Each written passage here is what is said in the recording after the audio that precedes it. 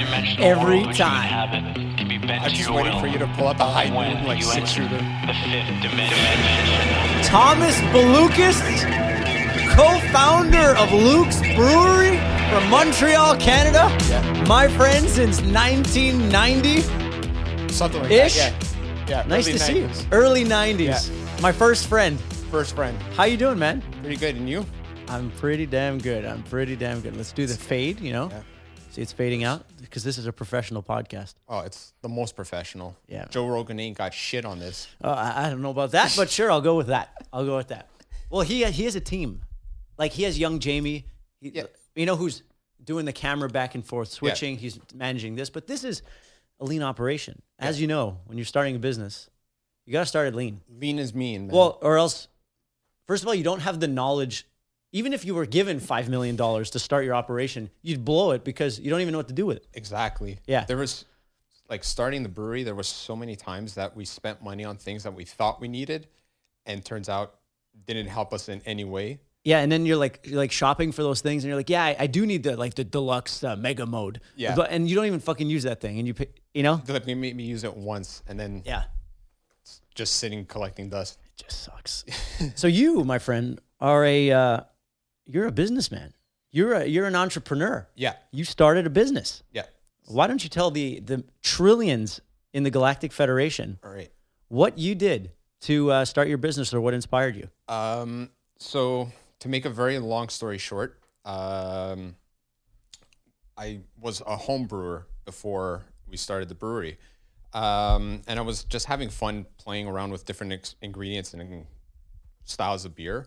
And to be honest, one day I was brewing a batch and my brother turns to me and says, why don't we do this?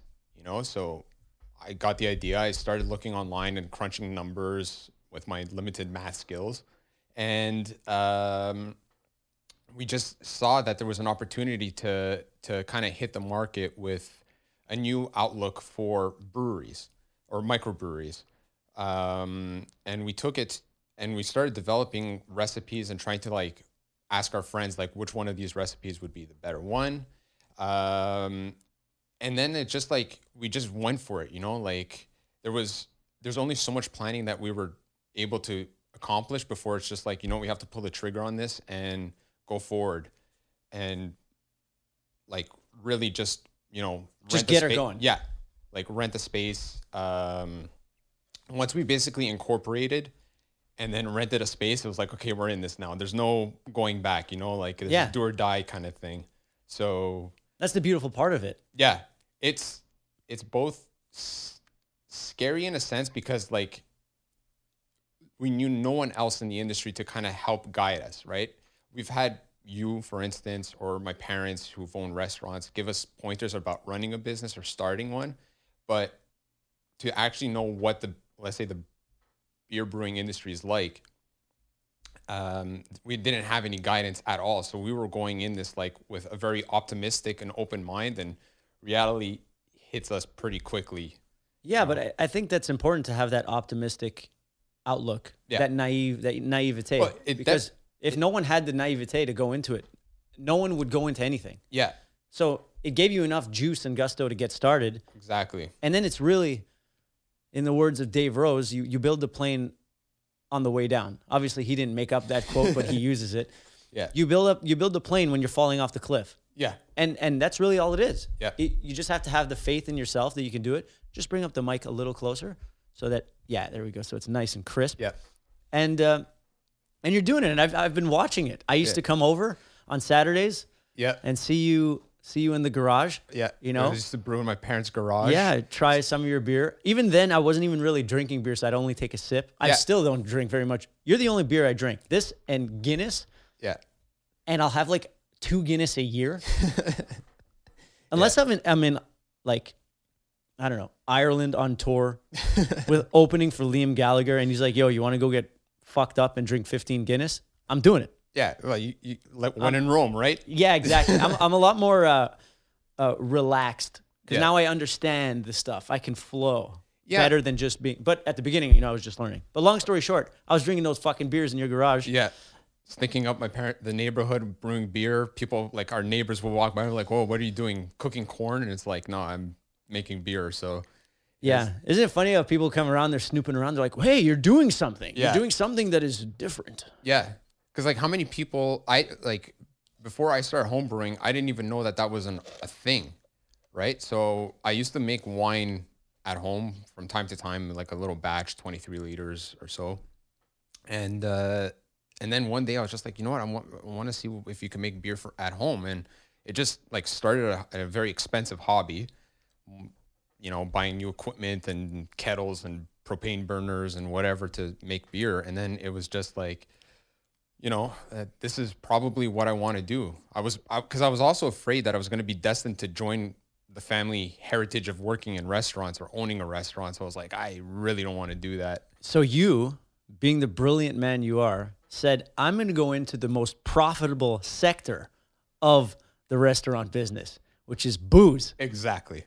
Fuck the chicken wings and the burgers that are just break even. Yeah. Let's go straight to the source here. Yeah. Because I'm a savage. My name's Thomas Balukas, and I make beer. Yeah, pretty much. And that's it. And it's great. It's, you know, it gave us a new avenue. It's a new opportunity. We were able to learn a lot from this situation and growing the company now that we've been brewing for 3 years, but we've been operating for about 5 years now.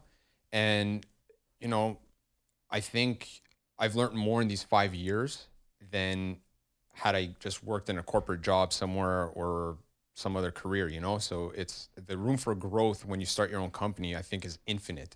Yeah, because there's risk, there's reward, Yep. there's stress, there's responsibility. Yep.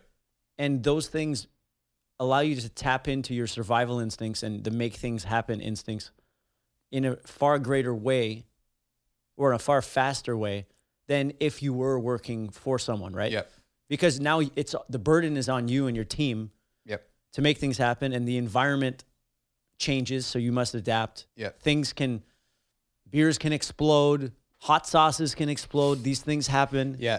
And you have to learn how to deal with it. Exactly. And it's also I think for me, the biggest reward is, like, as much as I loved working at my previous jobs before I started the brewery, there's a limited, room for growth, right? Because there's other people in other positions that you have to kind of vie for control to get or whatever. So there's competition, and I'm not that competitive in that sense. Like when I work with a team of others, like I don't like being competitive amongst the same team, right?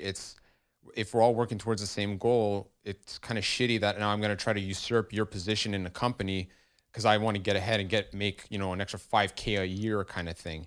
So your goal is always the outcome, the greater good. Exactly. So whatever it takes for the greater good. Exactly. And at least if I am running the company, any decision I make, it's on me, and I will reap the benefits of said decisions.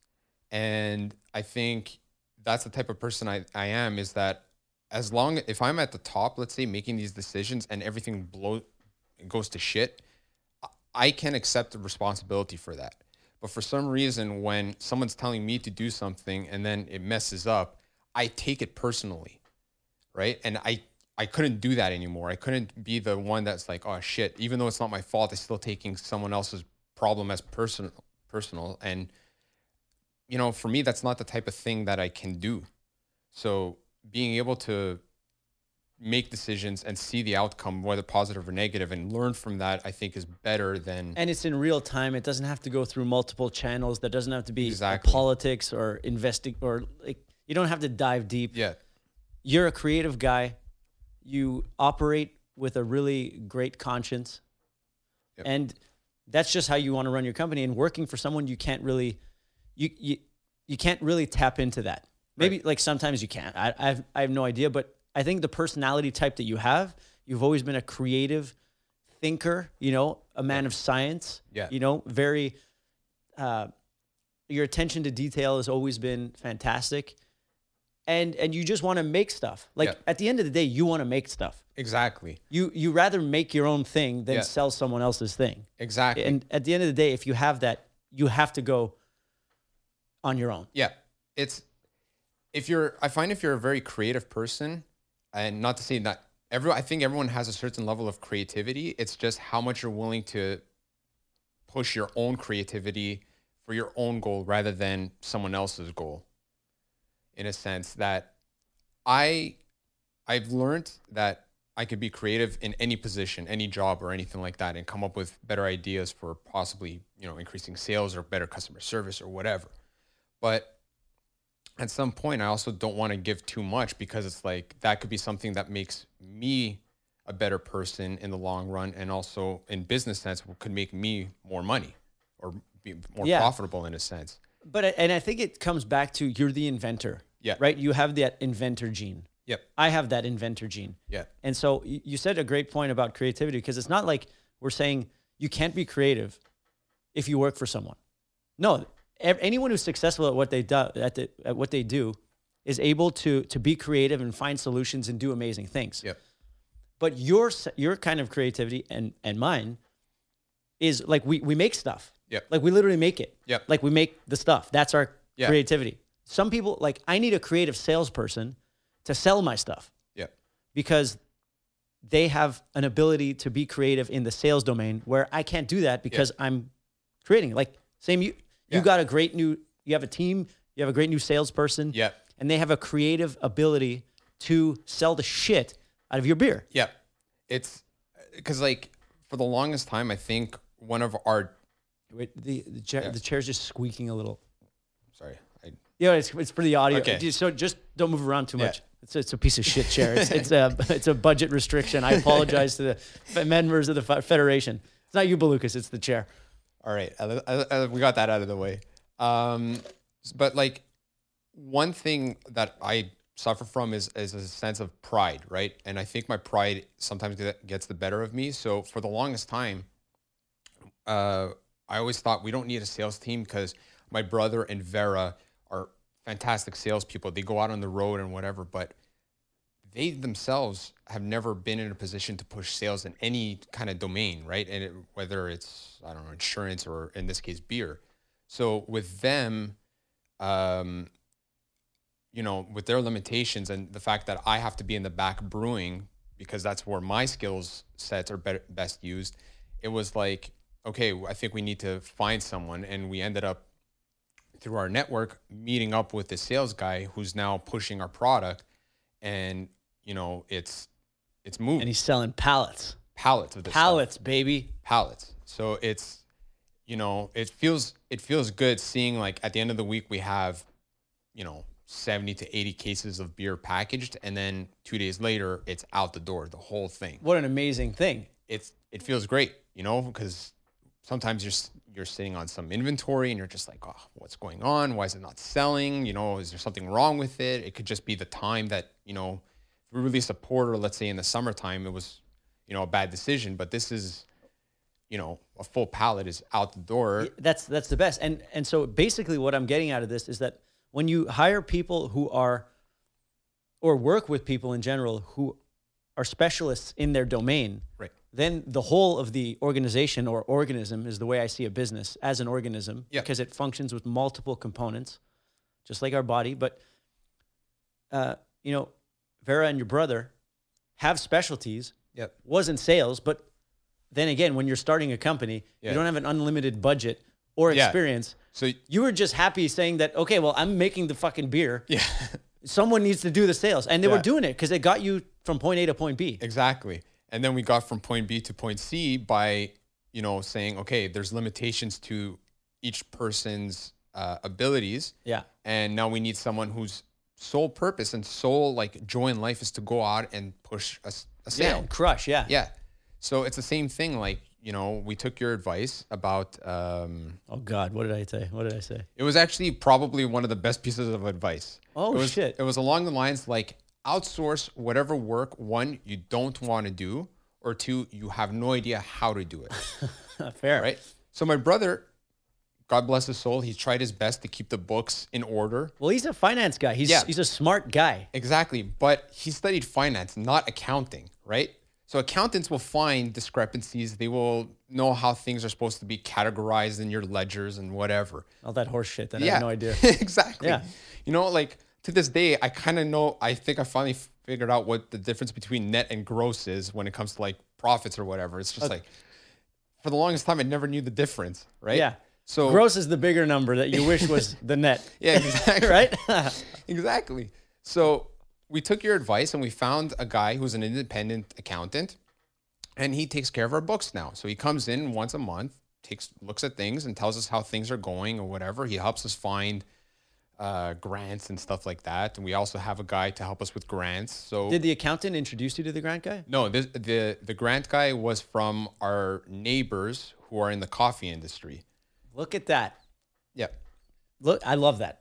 That's amazing. That's a wonderful Yeah. thing. So networking has worked in our favor because we got the sales guy, we've got the accountant, we've got the grant guy. And your poor brother, who was so stressed about like the month ends, yeah. now He's the one loading up. now doesn't have to fucking worry about it. No, exactly. So he's the one now who loads up the truck, goes with the sales guy, and delivers the beer. So soon, we're hoping that we can hire someone to do that so my brother can focus on other aspects of the business. Like finance stuff. Finance stuff, or, figuring out a new product line, or I don't know. So you initially were the one who came up with the concepts of the recipes, right? Yeah. Your brother, has he started tapping into that as well? He has actually. So when we were home brewing, a lot of the recipes that we were testing was from my research and tests and stuff like that. But once we started the brewery, he has jumped in and he has created some recipes that I even brought for us to try today. Whoa. Yeah, little product plug. That's okay. That's what we're here to do. That's what the Michaud podcast third party vibes is all about. I figure if there's trillions of beings in the Federation, this is the best place to advertise. Absolutely. This is it. This is my Super Bowl ad. Yeah, man. So soon we'll look at the product offering and we'll start sampling, I guess. Yeah. So since we started brewing at the facility, my brother has created recipes as well. So he's jumped in, he's come in and said, "Oh, I've got this idea for a sour beer." And to me, at first, sour beers were not my thing. I wasn't into them. And he's like, "Let's just try it." So we brewed it and it turned out, and now I enjoy sour beers, So was he the one who came up with the idea of all those sours that you have? Like the blueberry and is it the cherry? Yeah, the blueberry, the cherry, the Carina, which is a sour IPA. And you have the pina colada one? That's a summer seasonal release that we do. So I took the idea of the sours, and I was the one that thought of coming up with the pina colada, right? Okay, very nice. I like pineapple and coconut. I was like, so do why I. not? Yeah. I'm a big fan. So I was like, why not? That's the beauty of brewing. Sometimes you can have an ingredient that you have in your mind, and you're just like, why not? That's beautiful. The porter, which I don't think I brought a can of it. The porter, I was just like, I want to brew with cocoa nibs. I want to brew with chocolate and see what I get out of it. Yeah. So, and it's like, because you've always been a creative guy. Like we bonded in our first, at 4 or 5 years old, whatever it was, on Legos. Oh, fuck. Right? God damn. Lego is the... Like what did we meet in kindergarten or something? Yeah. And we were just playing with Legos, building stuff. Yep. 2 fucking creative, weird nerd guys. Yeah. Just like working on Legos all the time. We were into dinosaurs, Ninja Turtles, and Lego. Like, dude, is there anything more? No, I think that's it. I think that's... Does anything else matter? No, even to this day, as an adult, like if, I wish I could go back in time to that. I watched a show called The Toys That Made Us. I've seen that advertised, but I never watched it. Well, if you have Netflix, I'd check it out. Okay. Do you have Netflix? Yeah. At this point, it's like, who doesn't have Netflix? Weird people. Right?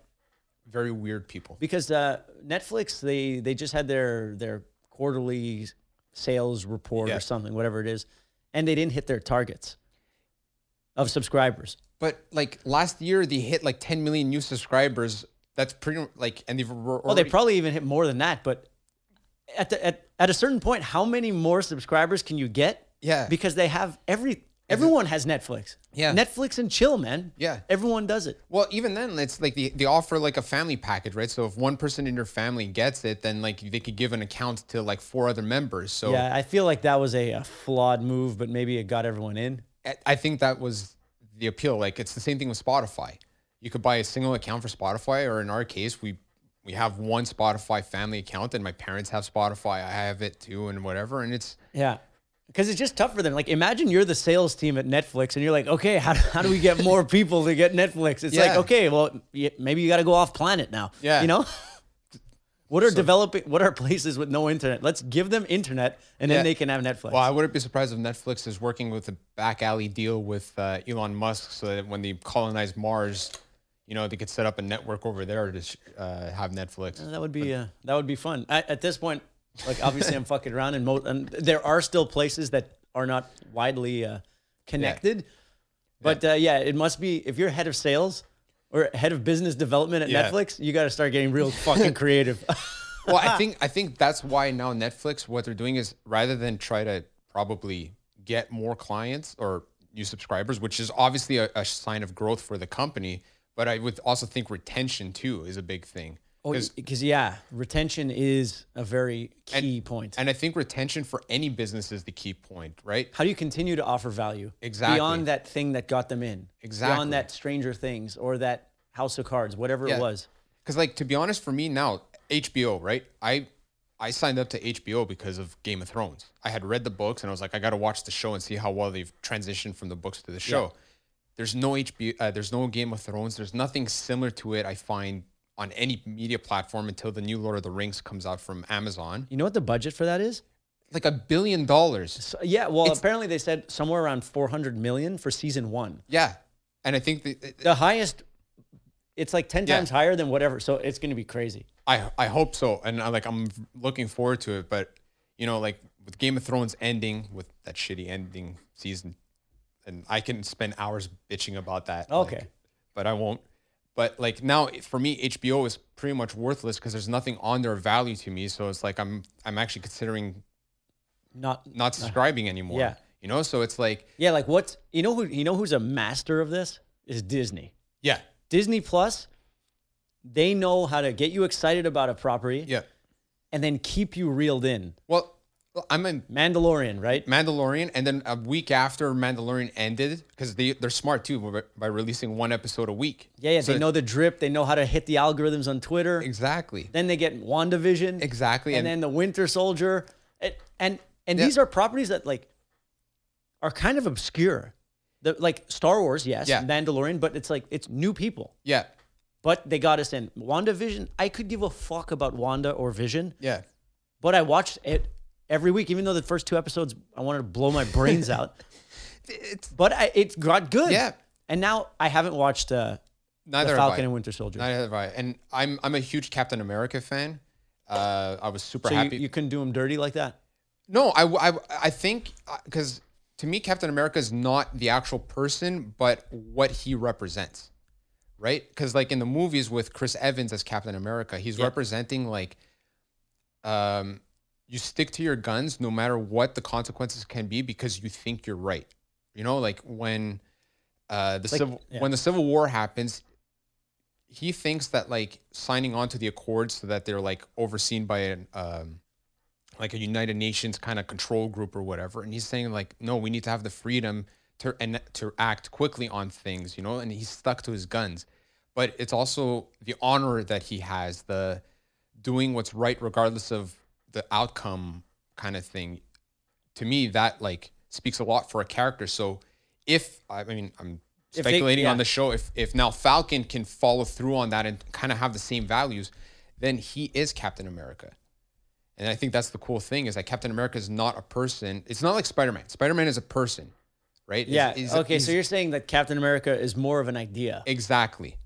He represents something. Yeah, exactly. So like when he was able to lift Mjolnir, you know, and start kicking Thanos' ass, like Mjolnir. Yeah. That's Thor's hammer. Exactly. So to me, I think that's a cool aspect of Captain America, and it's a virtue that I try to also sort of try to emulate myself, you know? Yeah. That's a great way to look at it. But so why haven't you watched the show? Just haven't gotten around to it? Yeah. Same as me. I haven't been that excited to see it. I'm like torn. You know, I'm just probably also going to wait till everything airs and then watch, because I still haven't even seen The Mandalorian, season 1 or 2. What? Yeah. So you don't have Disney Plus? No. Okay. I do have access to it, but I just haven't really watched anything. Okay, that's cool. And Well, last, production value is amazing. yeah, Everything's great. But so going back to what we were talking about, they're continuing to add value. Yeah. Right? HBO Max now, the streaming service, which Yeah. I don't even think is available here. it's in Canada. It's Craven HBO here Yeah. in Canada. Okay. But Justice League, Godzilla Kong. Mortal Kombat came out last night. I watched it last night. but it's like $25 to rent. Yeah, I know. Well, because it's not in theaters, right? I know. So they have to. I know. How badly do you want to watch it, really?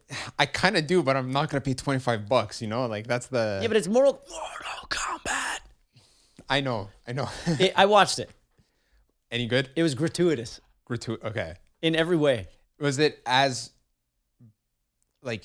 was the production value better than the originals? Way better. Okay, because I know the originals at the time, Were decent for their day. yeah, but for today's day and age in No, movies, it looked great. it looked great. Okay, It looked great, and it was self-aware. It was fun and goofy. Okay, that's a big. It was thing. actually funnier Okay. than I remember. There's a lot of chirping. Yeah. Raiden was actually pretty funny. Okay. Yeah. It's So look, you had a good week. You're telling me how fucking Yeah. high your sales are once you spend the fucking 25 bones. Or you'd wait. because I ended up buying a model for my hobby, so it's like Okay. All right. It's okay. Hey, man, it's all about choices. yeah, But back to the toys that made us, Yeah. which started this whole deviation. I watched Ninja Turtles episode, and they talk about how the inception of Ninja Turtles and how the merchandising became incredible. Yeah. And how there's collector's items and how it took the world by storm. yeah. Another episode I watched was Power Rangers. Oh my god. And Power Rangers, how it started, it was a music guy. I speak about this in almost every fucking podcast. I listened to your episode from last week, weeks or ago. 2 weeks ago about Saban, Yeah. and he, he pitched an idea. No one was biting for 10 years. 10 years. Yeah. This guy was still trying, and someone said, you know what? We need a Saturday morning cartoon slot, or Yeah. And he sold a shitload of toys, man. Yeah. Because it was working in Japan. Yeah. And he found a way to make it cheaper by just licensing. Yeah. But long story short, the toys. So you tell an amazing story with characters that you love, whether it be Ninja Turtles, Power Rangers, what do you call it? Oh, it could be Star Trek. Yeah. What's the other one I'm thinking? Transformers. Yeah. And you make the story, you put it out consistently, and then you sell a bunch of toys. Yeah. Which to me, in my business art mind, is the most amazing way to create a world, create a universe, deliver value to people. Yeah. Because they love the characters. You're part of their lives. And then you can sell merchandise that becomes collectible. And Yeah. now with digital collectibles, it helps the creators as well. Yeah. Everything's connected. It's beautiful. Well- So I'm so jazzed on it. That's why I want to create my comic book and do all that thing. George Lucas, his end goal was it was to make the movies and create a universe, but I think one of his end goals was the merchandise, right? He was able to sell Star Wars to Disney for $4 billion because it came with the licensing rights to the toys. Exactly. The merchandise. Exactly. Every t-shirt that's made that's got printed with Darth Vader's face on it, or every Lego set that's Lego Star Wars, or video games and stuff like that. There is an infinite pool of money that can come from this, and George Lucas saw that as the ultimate goal. Was that the ultimate goal? From what I understood, that was Or a goal? it was a goal, but it was one of the bigger goals that he had was the merchandise. Yeah. Because I really resonate with that, because you got to understand that let's say when you're younger and you want to create art and you have you want to be pure and it's not about money, it's not about this and that. Well, if you want to make your art, you have to find a way to make it a business. Yep. Or else it ain't going to happen. It's a hobby. It's a hobby. If you're doing something that you love and making no money from it, Yeah. you need a job. Yeah. Yeah.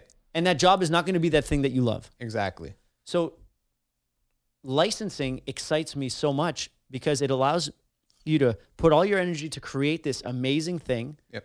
with characters and bonkers bananas things we were talking about earlier, the feed and all those weird, crazy things that I post.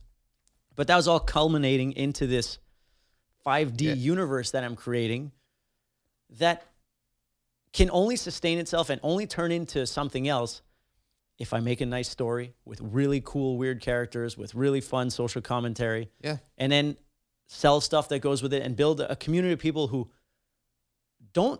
love the characters, not me, right? That's why I always had a problem with the music. It's to be a successful artist, you have to be the kind of person who really wants to be upfront and wants to be loved. Yeah. But I don't want that because it's not me. I want to create things that people love, but I don't want to be the thing people love. I'm a flawed human. I'm a goofy character. I have opinions and perspectives that if I really shared, the whole world would think I'm a fucking disgrace. But in Dr. Algo, I can put elements of my personality. In Micho, I can put in the Time Travelers, right? Yeah. Well, first I have a question for you. Shoot. When are we going to see a toy line of the Fifth Dimension Federation of Time Travelers? Well, here, I'll show you something right now, okay? I'll show you something right now. I've forgotten, and you'd be the sickest person to show this to. So, sorry, fellow time travelers, I can't show you this right now, but what it is concept art. Here, I'll show you the first concept of the fifth dimension being. That's beautiful. That's amazing. You see what's going on there? They got the shine on your head in that one. Yeah, and then it turned into this. So I was looking for an artist to make me a comic book style cover. That's beautiful. That's amazing. I love it. Folks, if you're listening on the airwaves in other dimensions or whatever, stay tuned for this. Yeah. So where does it start is the question that I'm trying to figure out. Yeah. Because is Micho and the fifth dimension and Dr. Algo, who's the arch nemesis, works for the machine. Okay. Micho is essentially, he's on Earth, but he's pretty much a sales rep for the Galactic Federation of Time Travelers. All right. You know? So he's trying to activate time travelers. Okay. Because when Earth was terraformed, there were many time travelers planted here. But part of their mission part of their challenge is to forget that they're time travelers. Okay. So they need to be reactivated to bring balance to the force, because the machine is in essence Matrix styles, just harvesting energy, just making sure that the cogs are spinning so that technology can evolve and go to a certain way in a certain place. Okay. But essentially, it's the GFTT, the Galactic Federation of Time Travelers, versus the machine. Okay. And they just need to be balanced. And so what I think is Micho is going to be this character who is a musician in this world, and with the power of vibration, activating time travelers, creating the time traveler community. And that's how I want to actually create a community of time travelers, almost like, in the streaming way, like you have subscribers or like people who pay for the streaming service. Well, I want to do the Transformers thing, the Power Rangers thing, but instead of having like which there will be toys, but there could be like subscriptions or like a kind of thing where you're delivering value. Yeah. And they're part of the Galactic Federation. They get access to NFTs, which is going to be kind of like a currency of the brand that they can invest in. Yeah.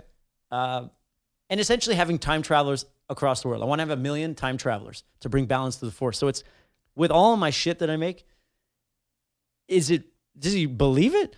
Is it real? Is it a joke?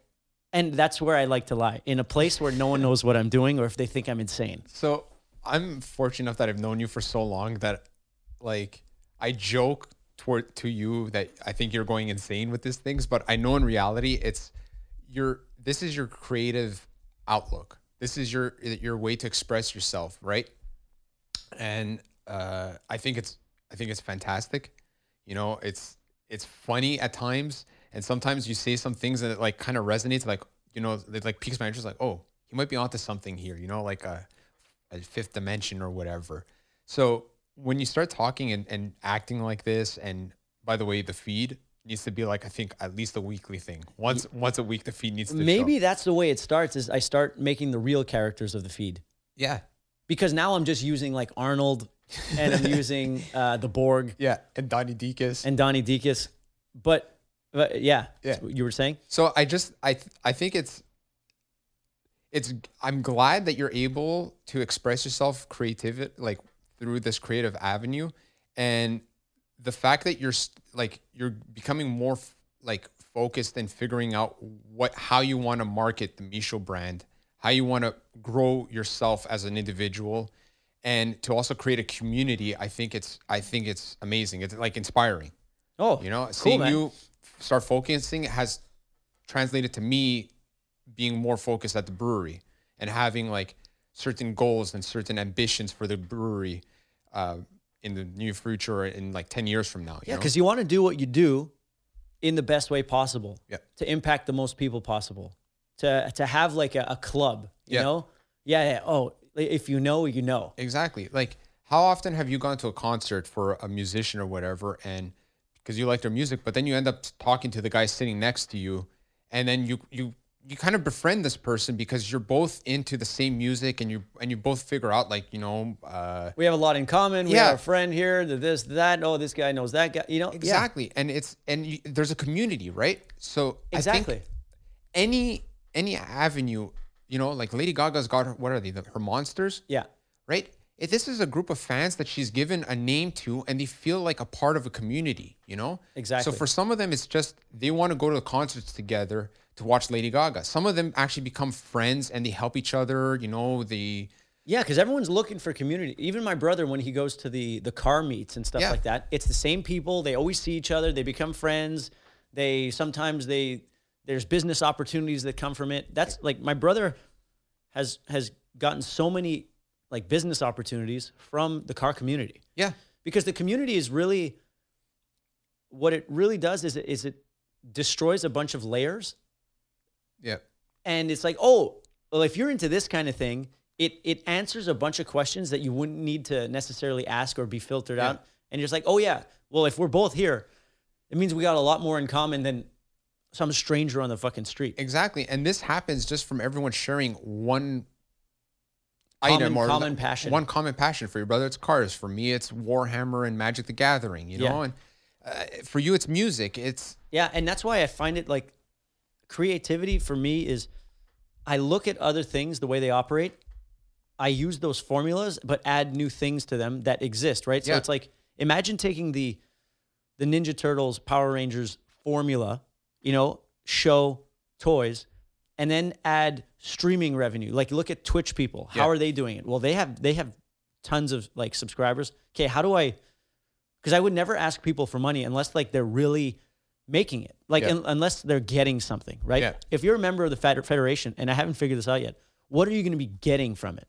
And because we were talking about retention, yeah, I'm not the kind of person who's going to say subscribe, you get a one-time thing, and then it's like Yeah. bullshit. No, because I can't do that because I operate from that same code you do. yeah, If I give someone, if someone is paying me for something, I want them to have the most bang for buck for what they're getting, so that they can't go without it. yeah, And how to start it, who knows? Because is it a comic book? Is it just, because you got a lean operation too. yeah.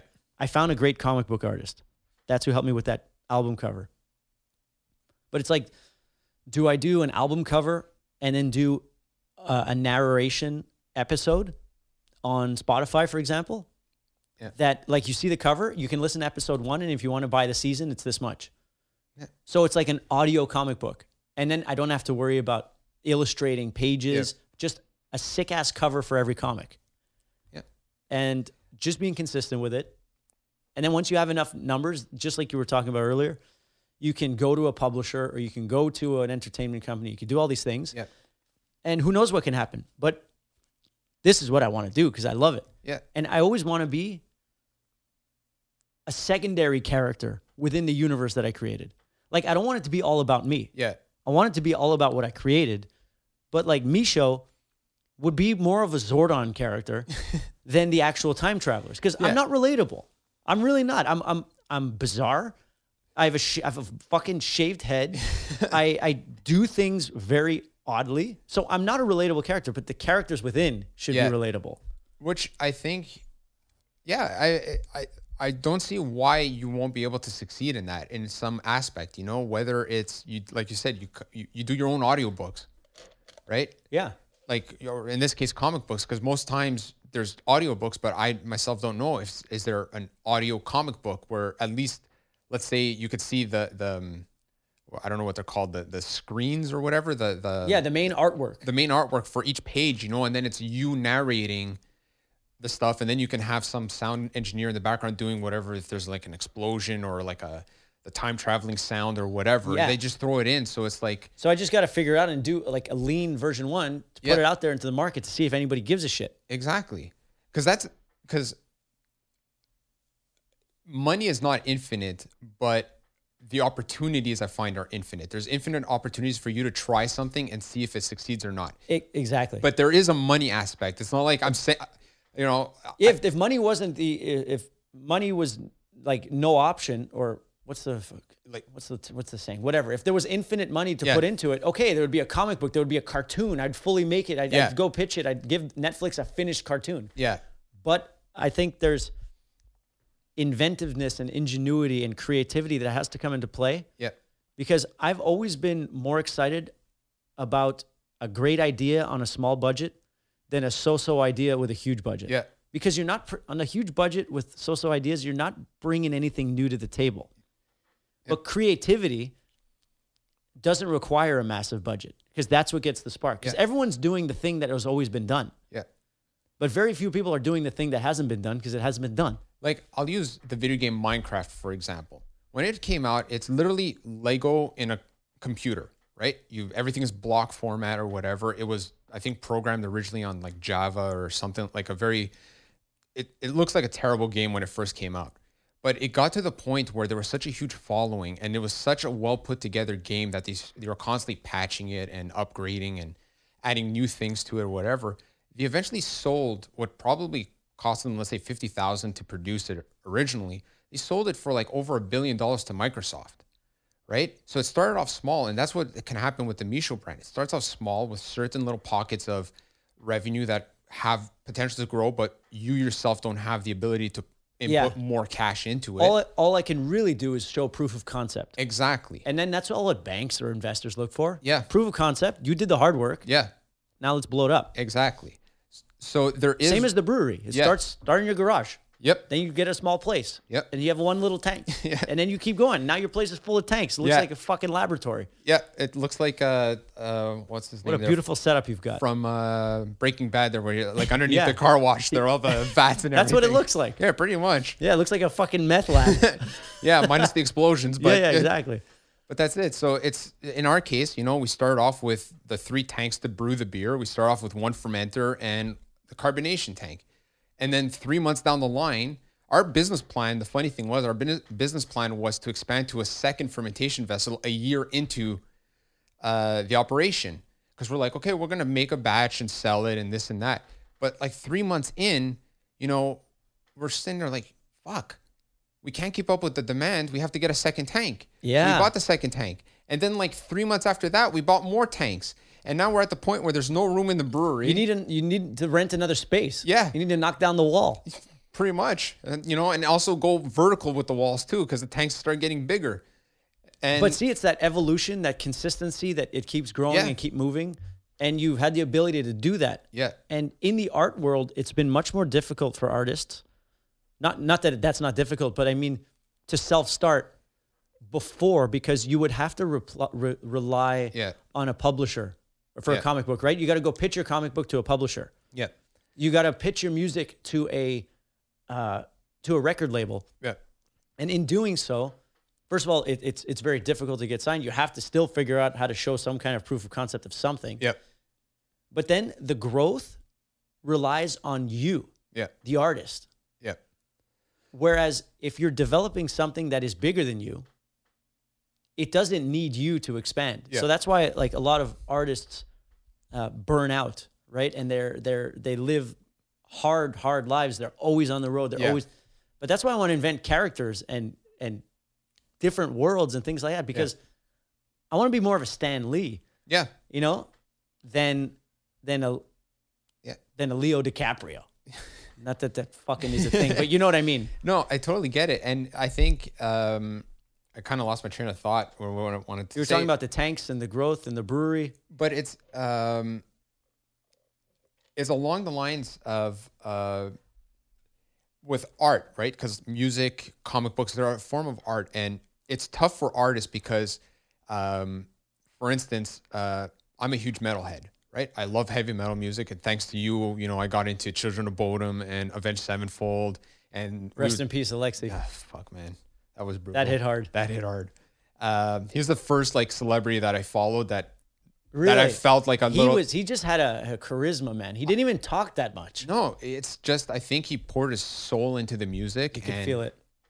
And his skill in playing the guitar was amazing, but that's another topic.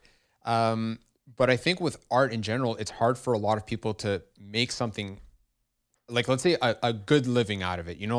Like you said, not burnt out on the road 24/7 trying to make something, because art is a lot more subjective, right? So in your aspect, you're trying to hit comic books, TV shows, music, whatever. So you're trying to expand and grow like a whole community around your brand, but also hit like different avenues that people will consume. Most artists, like I don't listen to because they're not heavy metal. They're not like classic rock. So if you're a pop star in today's day and age, you don't have me as a listener. I might hear you on the radio, but I'm not going to actively seek out more of your material. Yeah. So it's hard for artists, whether it's a visual art or literary or musical, to really grow in the sense I think that they see themselves as like growing to the size of Metallica, right? Yeah. Because you're not going to appease everyone with it, but it's not to appease people. It's like... But isn't that like everything? Like beer. Not everybody drinks beer. Yeah, it's true. Not everyone drinks beer. And not a lot of people, and like a lot of people don't like our beer, or, I've read reviews of our beer sometimes and I laugh because they're pretty hysterical. Okay. People have given us 1-star reviews for our Japanese lager.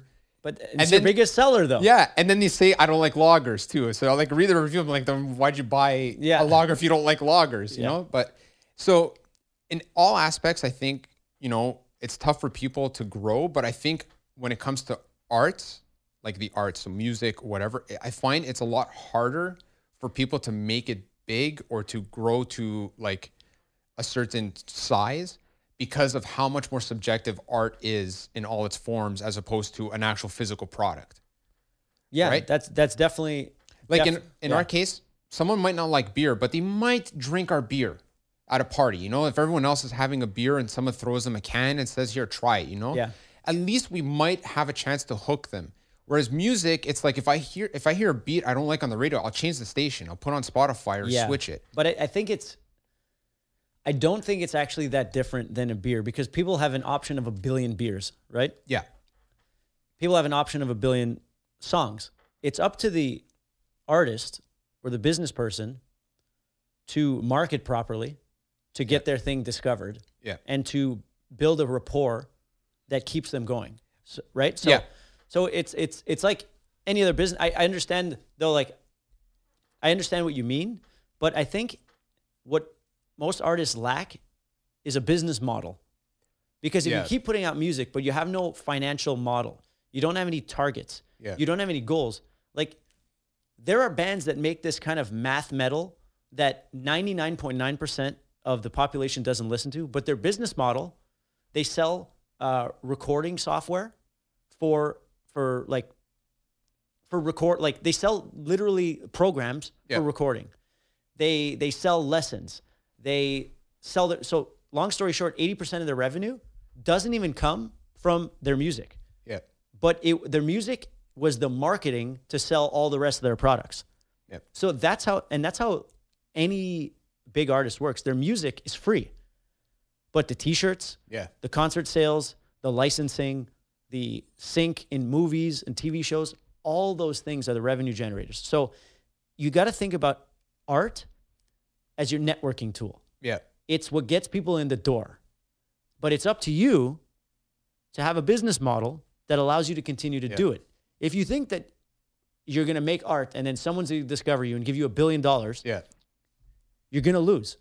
That was, I think, a bit of a fallacy that we fell into at the brewery at the very beginning, was that we're going to make beer where the new kids on the block, people are going to buy us. But it's like, you need the marketing. You got to work. Every department. You got to be discovered. Exactly. So if you didn't have your marketing department, how well do you think the stop-ins would be? Oh my God, it would be terrible. But you have events, you have all kinds of things going. You constantly have social media posts and recipes and all these things. You're in the drip of your fans' consciousness.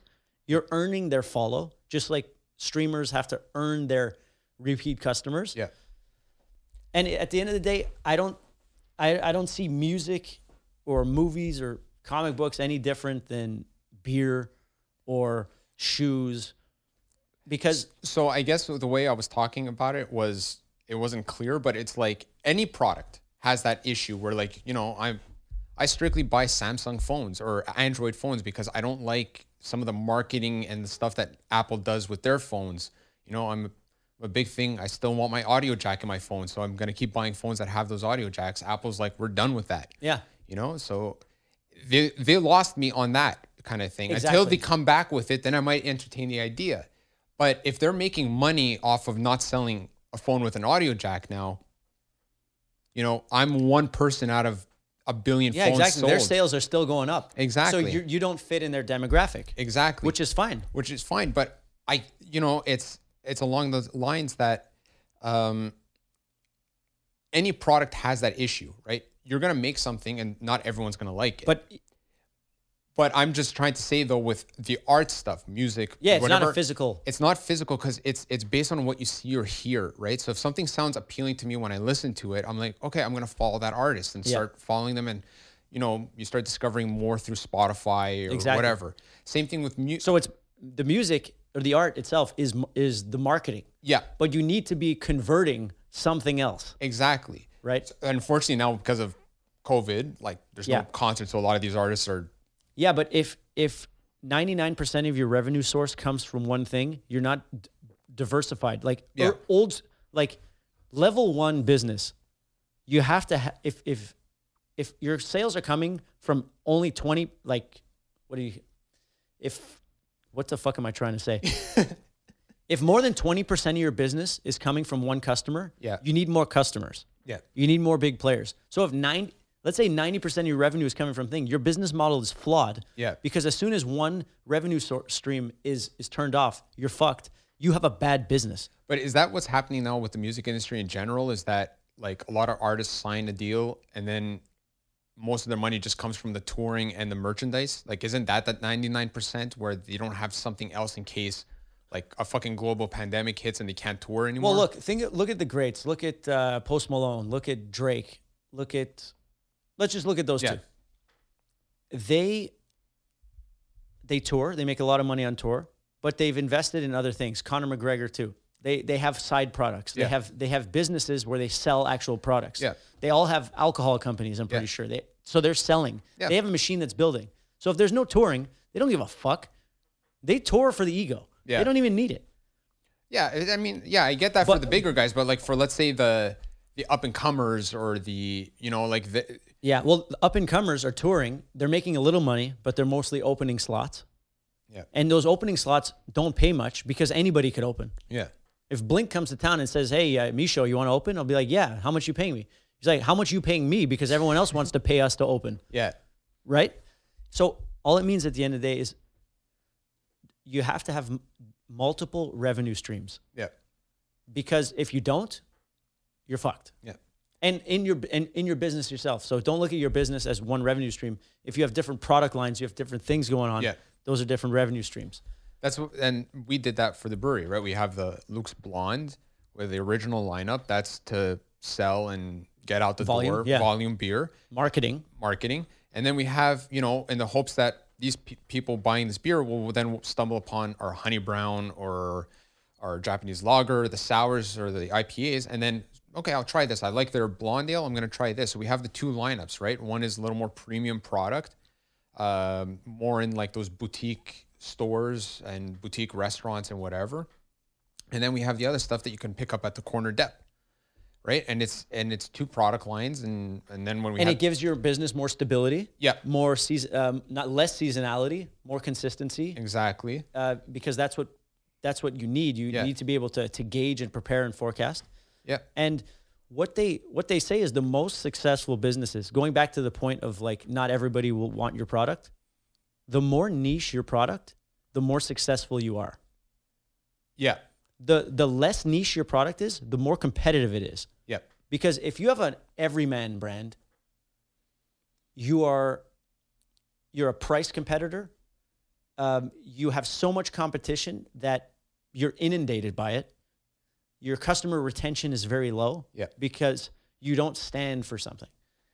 As soon as you start talking about your values, as soon as you start focusing your product, as soon as you make it as focused and narrow as possible, then you can actually focus. You can hit that hammer hard, and you can find that community of people who vibe with that, right? Like the people at the concert, they're vibing with that. But if it's so wide that there's, it's like walking in the street versus going to a concert. It's that same thing. So because I'm a glutton for marketing books and understanding how successful businesses work. Yeah. And it's all about niche and focus. What did Apple do? They took away the input jack on the phone. They lost you as a customer. But what did they gain? They gained sales of their wireless Bluetooth products. Yeah. They increased the value of their company. They sold a shitload more phones because they knew who they were and they weren't afraid to piss off certain people who don't even vibe with them anyway. Yeah. So it's about, see what I mean? It's about making tough decisions. Yeah. That's why a successful restaurant specializes. An unsuccessful restaurant does everything. Yeah. The Greek way. The Greek pirate way. You want lasagna? Perfect. You want pizza? Perfect. You want sushi? Perfect. Yeah. You know, we do it all. Yeah. But if you do it all, you do nothing because you're not great at it. Yeah. And coming from a restaurant, speaking of that, does that resonate a little? God bless, but when your menu is like 18 pages because you have 8 different pizzas and whatever and this and that, it's like the overhead costs of the food and the inventory, and then it dies and spoils because you don't use enough of it, but there's minimum quantities. It's same thing as the garage door opener company, man. Let's have every product variation possible. Yeah. And what did that do? Just headaches for you. It tore up our cash in inventory because we carried too many versions. Yeah. So I wanted to get rid of 80% of our models, which was a very tough sell within the organization. It didn't happen. So I just said, see you later. I'm cashing out, my dude. Yeah. I'm going to go do my own thing. Because I remember when I would visit you at McCannon and, your warehouse was pretty big for the size company that you guys were.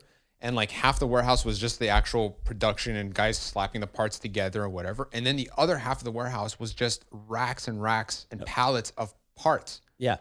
And I'm sure there was people whose sole responsibility was to keep inventory of stuff like that. But keeping track of everything. And then, like you said, for us, I'm lucky that there's companies that cater to small orders. So I don't have to order, a 1 metric ton of malt at a time. I can order 5 bags of malt if I need, but at some point, you're dealing with minimum orders, you're dealing with all this inventory. It's insane. I don't know how you put up with it for so long. It was tough. It was tough. There was a lot of changes that needed to be made, but I don't know, man, that inventory was a disaster. And so how do you solve the inventory problem? Sell the company. and this is what I was trying to say. You were talking about specializing in our inventory, let's say positions.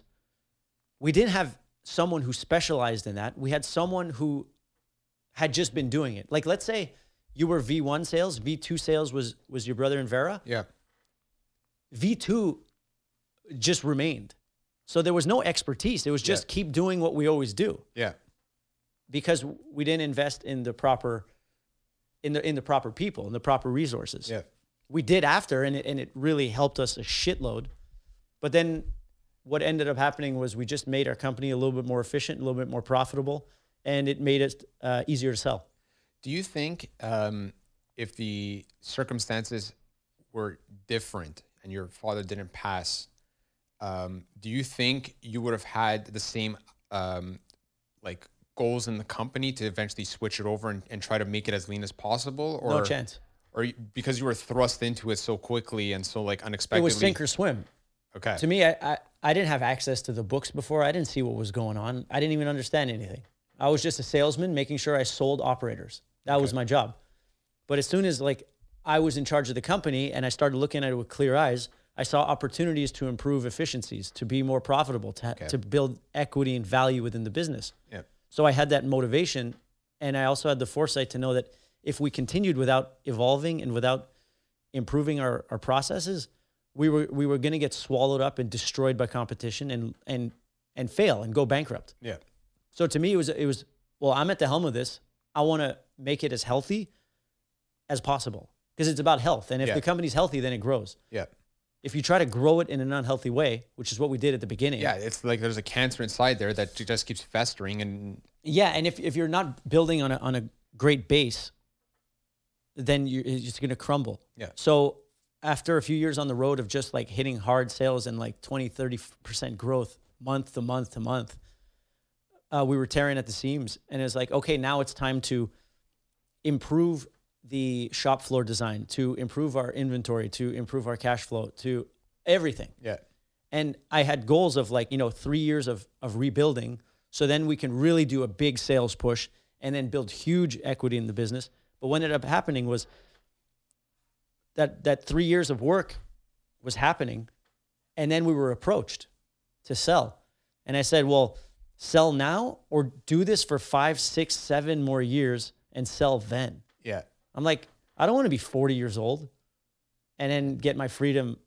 I'm like, this is a fucking get out of jail free card right now. Yeah. And I had just experienced a sale of another company that I was a board member on. And so it was just open to me. And I'm like, absolutely. Yeah. I think that's because you hear stories in the business world that someone held out from being bought out. I think it was like Snapchat. Yeah. Right? At one point, was it Facebook went to them to buy them out? Yeah, for $1 billion. For $1 billion. And they said, no, I'm going to wait out. Sometimes it works to your benefit to wait out selling the company. Sometimes it's like, you know what? And I couldn't stand being in it anymore. But you see, you and your brother, because I listened to your podcast when you had your brother on. And your brother also posts a lot of things about how like leaving the company was one of the best things for sure he did, because the situation you guys got put in there, and then having to clean things up to what you thought would be a better situation for everyone, but you're hit with like that wall of resistance from employees and family members. We were trying to turn a taxi company into Uber. Yeah. And the only way to make Uber is to ignore the taxi company and start Uber. Exactly. So for you guys then to have that opportunity where you and your brother were both like, this was never something we wanted to do to begin with, and we have to deal with this situation, and someone's coming now to basically, like you said, that get out of jail free. Yeah. That here it is, man. Here's our number with X amount of zeros at the end, and you sit there and say, you know what? Yeah, we're done. Thank you very much. Yeah, let's do it. Because I also realized that as much fun as I had working in the company and dealing with the employees and dealing with the customers, the growth was capped. Yeah. I'm an inventive, creative guy. I want to create things. We didn't have the budget to truly invent anything. Our customers were doing $1 billion, not our customers, our competitors are doing $1 billion a year. Yeah. Their buying power, their engineers, they had more engineers than you had employees. Than we had employees. So when you look at it realistically, you look at your cash flow situation, you look at the way you run, you look at what you want to do, and then you look at the market. You're like, to think that it's possible to do what I want to do is insane, because the only move to be was to lean things out and just let it run as it always did. And this is as big of a company as it could ever be. Yeah. And as soon as I made that realization, it was like, I don't want to be in a company that can't grow. Yeah. No, it's because of that creative side in you, right? And also I in my case, let's say we get to a certain point and, at some point, a lot of companies hit that wall where they can't grow anymore without a huge capital injection from someone else. Exactly. But then, is that the company you still want to work for after? I wasn't interested. It's like, well, I can create and do anything, and this can give me the freedom to do whatever I want to do. Yeah. Why the hell would I keep doing this? Are we changing the game? Is the product revolutionizing people's lives? Is it entertaining them? Most people probably have some version of the McCann brand in their house or in their factory or whatever, and don't even notice it. It's the guys who They only notice it when it breaks, and then they don't even call us. They call the guy who installed it, or the guy who installed it, or whatever. Yeah. So, and the only reason our customer bought it is because we were within 5% of market price. Like, it's not like we were creating anything that was fucking mind bending. Yeah. So I had no desire to be in that. Like, the creativity was tapped. I did as much as I could with the limited knowledge that I had. And essentially we took a company and made it valuable. It was already valuable. We just kind of adjusted a few things. You took a working... My dad did the fucking hard work, not me. Yeah. Your dad started the company. He had to go get the clients and then, maintain them. Which to me is the escape velocity is the hardest part. Yeah. That it's getting clients. Like, surprisingly, even if you're the new kid on the block, like in our case with the brewery, right? We're the new guy, we're coming in and whatever. And a lot of places didn't carry our product at first because we didn't have an IPA. Because that was the thing that everyone was drinking, was these New England style IPAs. And we're like, well, that's not who we are. We purposely started the brewery because we don't want to be like every other brewery that's just pumping out these IPAs. Yeah. So it's tough to get the clients and then to retain the clients. And like your dad, he started that. And then you're now having to do change the company's direction so that because, you're probably stressed dealing with. Just as stressed as he was. Yeah. And now I understand why he was so stressed, because running it the way it was being run.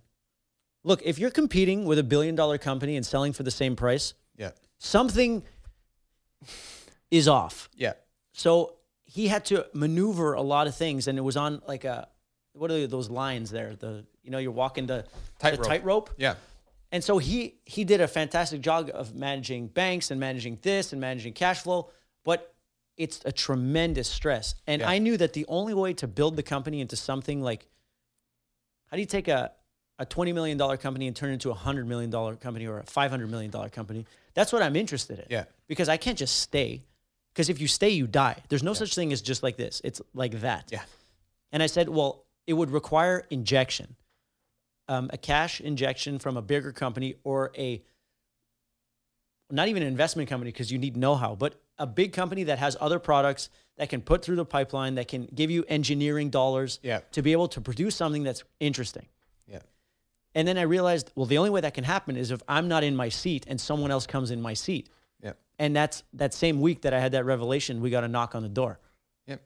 And I'm so grateful and so thankful, because that was a situation where you make a decision based on data that you understand, and is not the popular decision for the surrounding people, because everyone thinks what they want to think. Yeah. And they're like, well, why would they do that? It's crazy.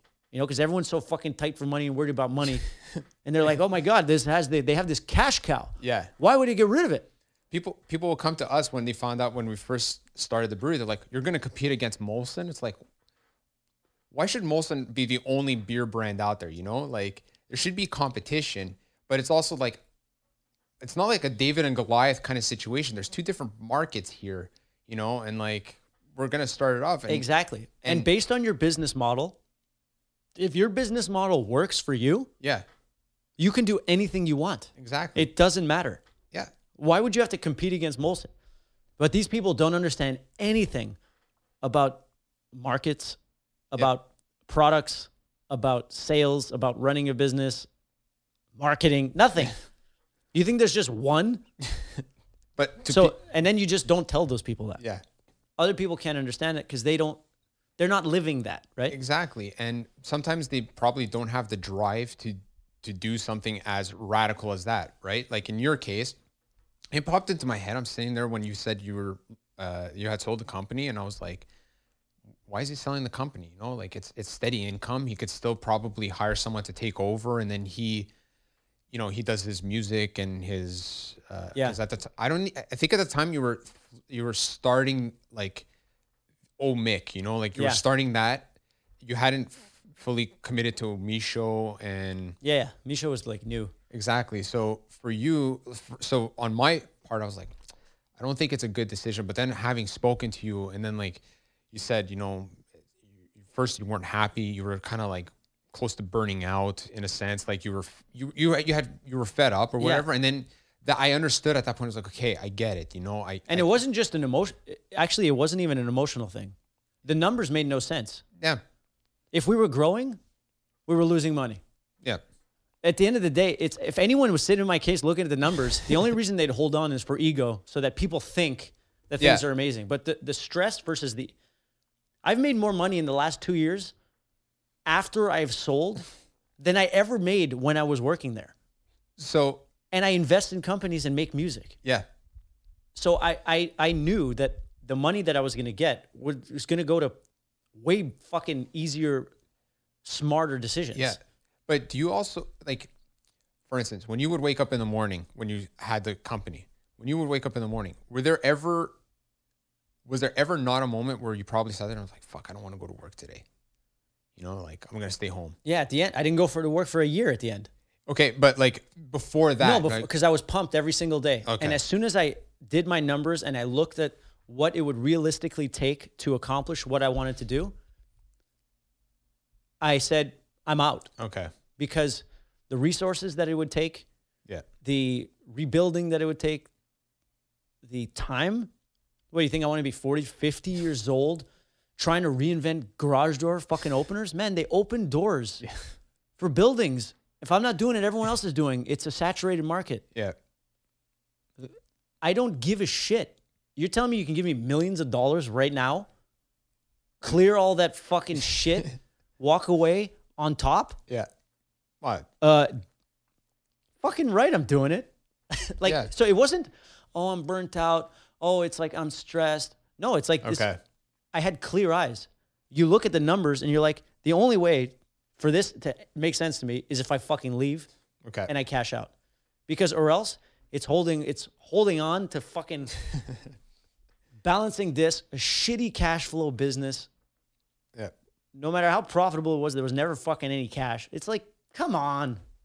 I feel you. It was nonsense. The only reason to hold on to it would be if you're afraid to show your competition what you're really doing. Okay. So, gotcha. And that's a human nature thing. People don't like numbers because numbers tell the truth. Yeah. Right. All right. So what are we doing right now? So right now we are going to enjoy the Carina.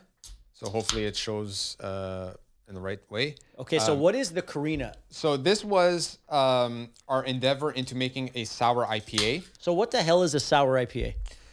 I don't know anything. So an IPA is known as an India Pale Ale. In this case, we added a special bacteria, or in this case, a special yeast that will sour the beer. So normally when you drink a beer and it's sour, if it's not a specific style like a sour or Trappist or a Gosa or something like that, it means the beer's gone bad. But in this case, we purposely add, in this beer, we use the yeast called the Philly sour yeast, which will create like a lactic acid kind of sourness or acetic and a small amount of like acetic acid sourness to the beer and still ferment it at the same time. So some beers have a bacteria that's added to it to purposely sour the beer to give it that tart kind of face puckering sourness.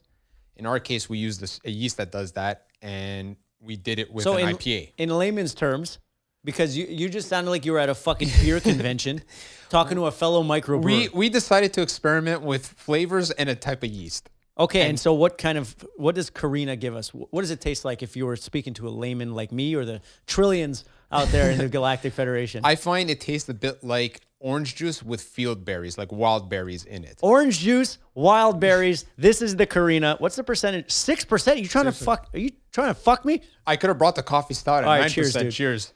Cheers, dude. All right, first time I'm having a drink on the podcast. Fuck it.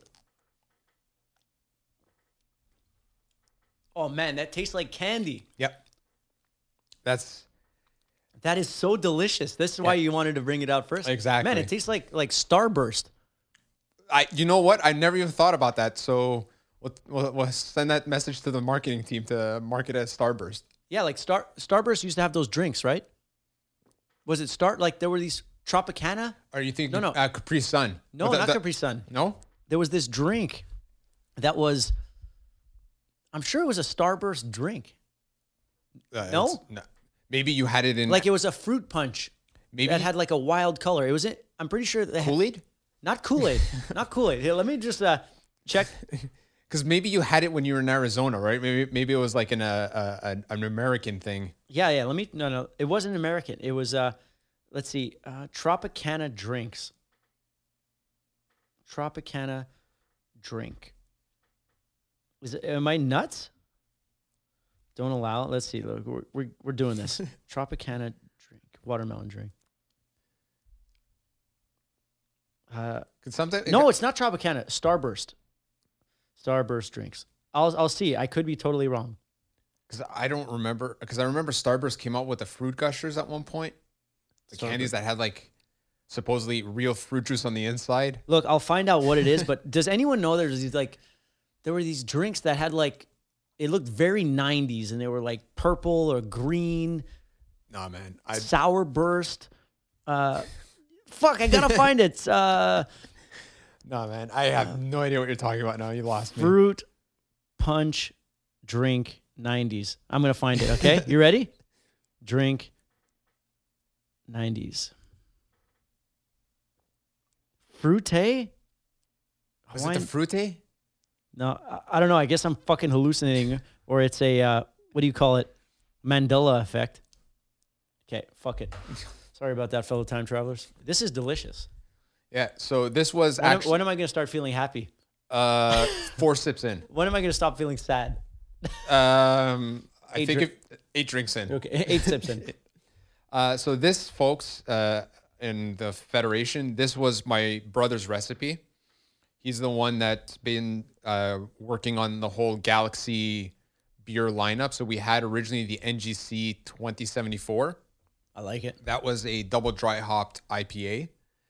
So dry hopping is just it's a technique where after the beer's more or less done fermenting, we throw more hops in there to get more like aroma and flavor out of the hops. So it's almost like, sprinkling more salt and pepper to like really jazz up the recipe. That's what dry hopping is. Okay. Then we came up with the Carina, where we're like, let's. So how come you made all these crazy names and then you came up with Carina? So all the names are based off of nebula in the galaxy. Wow, you're in the right place for that. And remember, I called you up. You gave me a grace call, or like a courtesy call. Yeah, I gave you because like. So tell the story to the trillions out there in the Federation. So Vera, who is not just our marketing, but she does all the can designs and branding for Luke's, and she's also a partner in the business. She was working on the can design for the NGC, and she came up with that like psychedelic green and blue that, if you follow her on Instagram, you'll see it. And she's like, looks like too much like a space thing. And you at the time had just released, I think, Photon Love. Okay. So when we're working on the can, and then she wanted to name it after Nebula too. So we're like, oh shit, this is way too close to Misho. And like, we post things on your page and you post on us. And like, so it's like, fuck, I feel like we're going to be stepping on his toes, And so you gave me a phone call. So I gave you a phone call and I was like, yo, look. I had the best answer. I hope you remember it. I do. I'm getting to it. Okay. So like, I call you up and I'm like kind of nervous. I'm like, fuck, dude, like, by chance, I feel like we're stepping on your toes for this design. We're doing like a Galaxy class of IPA lineup. And your response was, the Galaxy is big enough for everyone. Yeah, I said it's big enough for the both of us. Yeah. Yes. No shit. So more space, the better. Exactly. So we can collab. Definitely, if that's a thing that you want. And now we just like have this fun with these IPAs. We have another one that's coming out very soon. All I could tell you, it tastes like a creamsicle. Wow. So we've got something like that coming up very soon. We're going to play around with different flavors. The pina colada is going to be coming back for the summer months. So we've got like... So what else do you have in the bag that perhaps we can show the Galactic Federation and whoever's in Montreal watching? Because you can't ship it, right? Yeah, unfortunately, Quebec alcohol laws are very antiquated. I can't even say that word. Old school. There we go. So you can only buy our beer in Quebec right now. You could buy it from retailers, dépanneurs, grocers, or come to the brewery at 777 Avenue La Joie in Dorval. Perfect. Link will be in the description, fellow time travelers. Perfect. So you can get something like the Honey Brown. Here, as you talk about it, I'll throw it in my camera. It's a double screen. So what's the Honey Brown all about? So the Honey Brown is basically, it's an English ale, but we brew it with honey. So we actually put real honey in there. And then we also use a special malt, which gives like a residual honey flavor in the beer. Okay, so you're doubling up. Yeah. So is it sweeter than what I'm drinking right now? I would say so. Wow. Yeah. Good and God. then we have our number one seller. Oh, the Japanese lager. This to me is the most beautiful can you have. So the story with this one was. So this is the Japanese lager. Yeah. So the story with this can was, I used to like sushi a lot. Okay, like I used to eat sushi, but did you have a falling out? No. The way I worded it sounds like I had a falling out, but it's more my wallet can't afford my sushi consumption. Like I need to eat like hundreds of dollars worth of sushi to feel full. Yeah. So we'll order sushi after this. And there's a restaurant. I don't know if it's still around because of COVID or I think whatever. But it was Imadaki. They were on the corner of Atwater and St. Catherine Street. Okay. And I used to go there with my friends and family members, and like we would get shit faced off of sake bombs, and I just eat like bowls of ramen noodles the whole time that I was there. And I always found that Sapporo was just like a generic beer. So I created the Japanese lager to be that like actual beer to pair with sushi and to consume with like Asian food. And when it came time for the can design, all I told Vera was, Vera, I want the cherry blossoms on there. You do whatever you want. She nailed it. That was her first attempt. It's fucking perfect. Did the font change of Japanese lager? That looks different. Is that the original? That's the original. Okay. That's the original. I just love the way this can looks. It's beautiful. It's a light, crisp It's delicate. Beer. It's very floral and aromatic. And it's your number one seller? It's our number one seller for the craft lineup. And I always say is that like it's because it's so beautiful. Yeah. Like the rest are beautiful in their simplicity, but like almost because this is not subtle. No. Right? Like you see it. Yeah. You see it right out of the gate. So in my music, I like to make things that are not subtle. Yeah. I like to blast the audience because I want to be bold in my decisions. And like this is bold. Yeah. And then I'm making too much noise. So it's like because I love talking about like the branding stuff because I'm an artist and I just love. And then like I brought it the other one. This is our pale ale. Pale ale. This one I had fun with it because there was when we first got started, there weren't any hops that were like indigenous to Canada. So hops were grown in Canada, but there was nothing like, indigenous to Canada. And then when the time came for me to brew the pale ale, because I had an idea, there was two hops that were on the market that had from been Canada. From Canada. One was called Sasquatch, and the other one's called Lumberjack. So I blended those hops to this beer, and Sasquatch and Lumberjack, ladies and gentlemen. And with this beer, it's all Canadian ingredients. So why isn't there a fucking big Canadian flag on it? Don't tell me it's in the fine print on the line 14 in the back. No, but you know what I mean? I think that was a decision that we made as a team that like it would just keep it simple for that one. That's like a good everyday beer. It'd be a good test for Canada Day and make it fucking Canada flag. We should try that. Why not? Yeah. To be honest, I could be your art consultant. At first I was always against like the big tacky packaging that a lot of other breweries do, where they have like way too wild of a design or whatever. But I had asked my friend like to just quickly sketch up a Sasquatch punching a lumberjack to put on the can. Oh, and how'd that look? He hadn't fully finished it until COVID hit, and then we were scrambling to. So it was a bit of like a time crunch thing because COVID hit. Yeah, and we needed to empty the tank, so we just needed to do something simple. But I still think that this can actually symbolizes the beer quite well. Yeah, I don't know. It does. Look, it's all subjective, but. A Canada thing that would say 100% Canadian pale ale. Yeah. Then boom, Canada's favorite beer. Look, I don't want to get too much into politics, but we are in Quebec here, so like, you know, there's a reason there's a reason why most of Canadians only sold like in the West Island, you know. Like, Well, maybe it's your best-selling beer in the West Island. But you know what I'm saying, right? Because I look at it from an art perspective. Why does Elton John, Lady Gaga, Freddie Mercury, why do all these people look a certain, even James Hetfield? Yeah. They have a look. It's distinct. It pops. Yep. Because you got to be bold like that. You almost have to think of your product as, or yourself as an avatar. Yeah. That's why I got a spacesuit on. I'm not just wearing some normal thing. So, but this is very cool, space vibe. Yep. But like I'm saying, number one seller, take notes of why you think this might be fucking ripping. Other than it's delicious. People see it. Yeah. In my case, in my music, they see it before they hear it. They see yours before they taste it. Yeah. But that's just me. I get excited about this stuff. That's it. And then like we had partnered with the local coffee roaster, the guys that are like down the street from us. And, you know, we use their coffee in our coffee stout. So we also experiment with different flavors. And like I said before, different ingredients, right? It's always fun. It's like cooking. Beer making is cooking. The only thing is I only know the results like a week or two after I've brewed it because it takes that long to ferment. But you never put it out before you taste it, right? No, there's been recipes that like that we had to throw out just because no matter how much I tried to like fix it or add more to it, it just never turned out. So it had to go down the drain. We had a banana stout that we were trying to work on and you dumped it. We had to dump the whole thing. You know, we had like 700 liters and try as we might, we added more bananas. We boiled and like mashed bananas to throw in. We added some lactose to thicken it to like accentuate the flavor. I think we're even considering putting like banana essence in there, and then we're just like, you know what? No.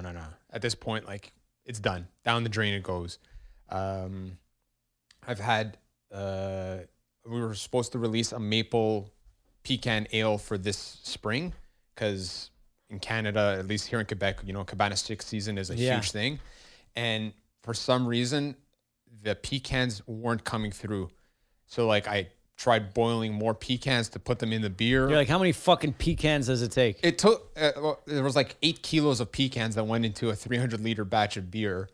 And I still needed to add more. I still needed to roast more. It's like, so it is the name of the game. Like, how many times do you think Gordon Ramsay has had to cook his beef Wellington to get it to where he's happy with it? But that's the nature of it. You got to dump things sometimes. I have songs that I've worked on that I've had to scrap that I don't put out. That's why you put it on like a limited edition deluxe B-side record or whatever. Yeah, exactly.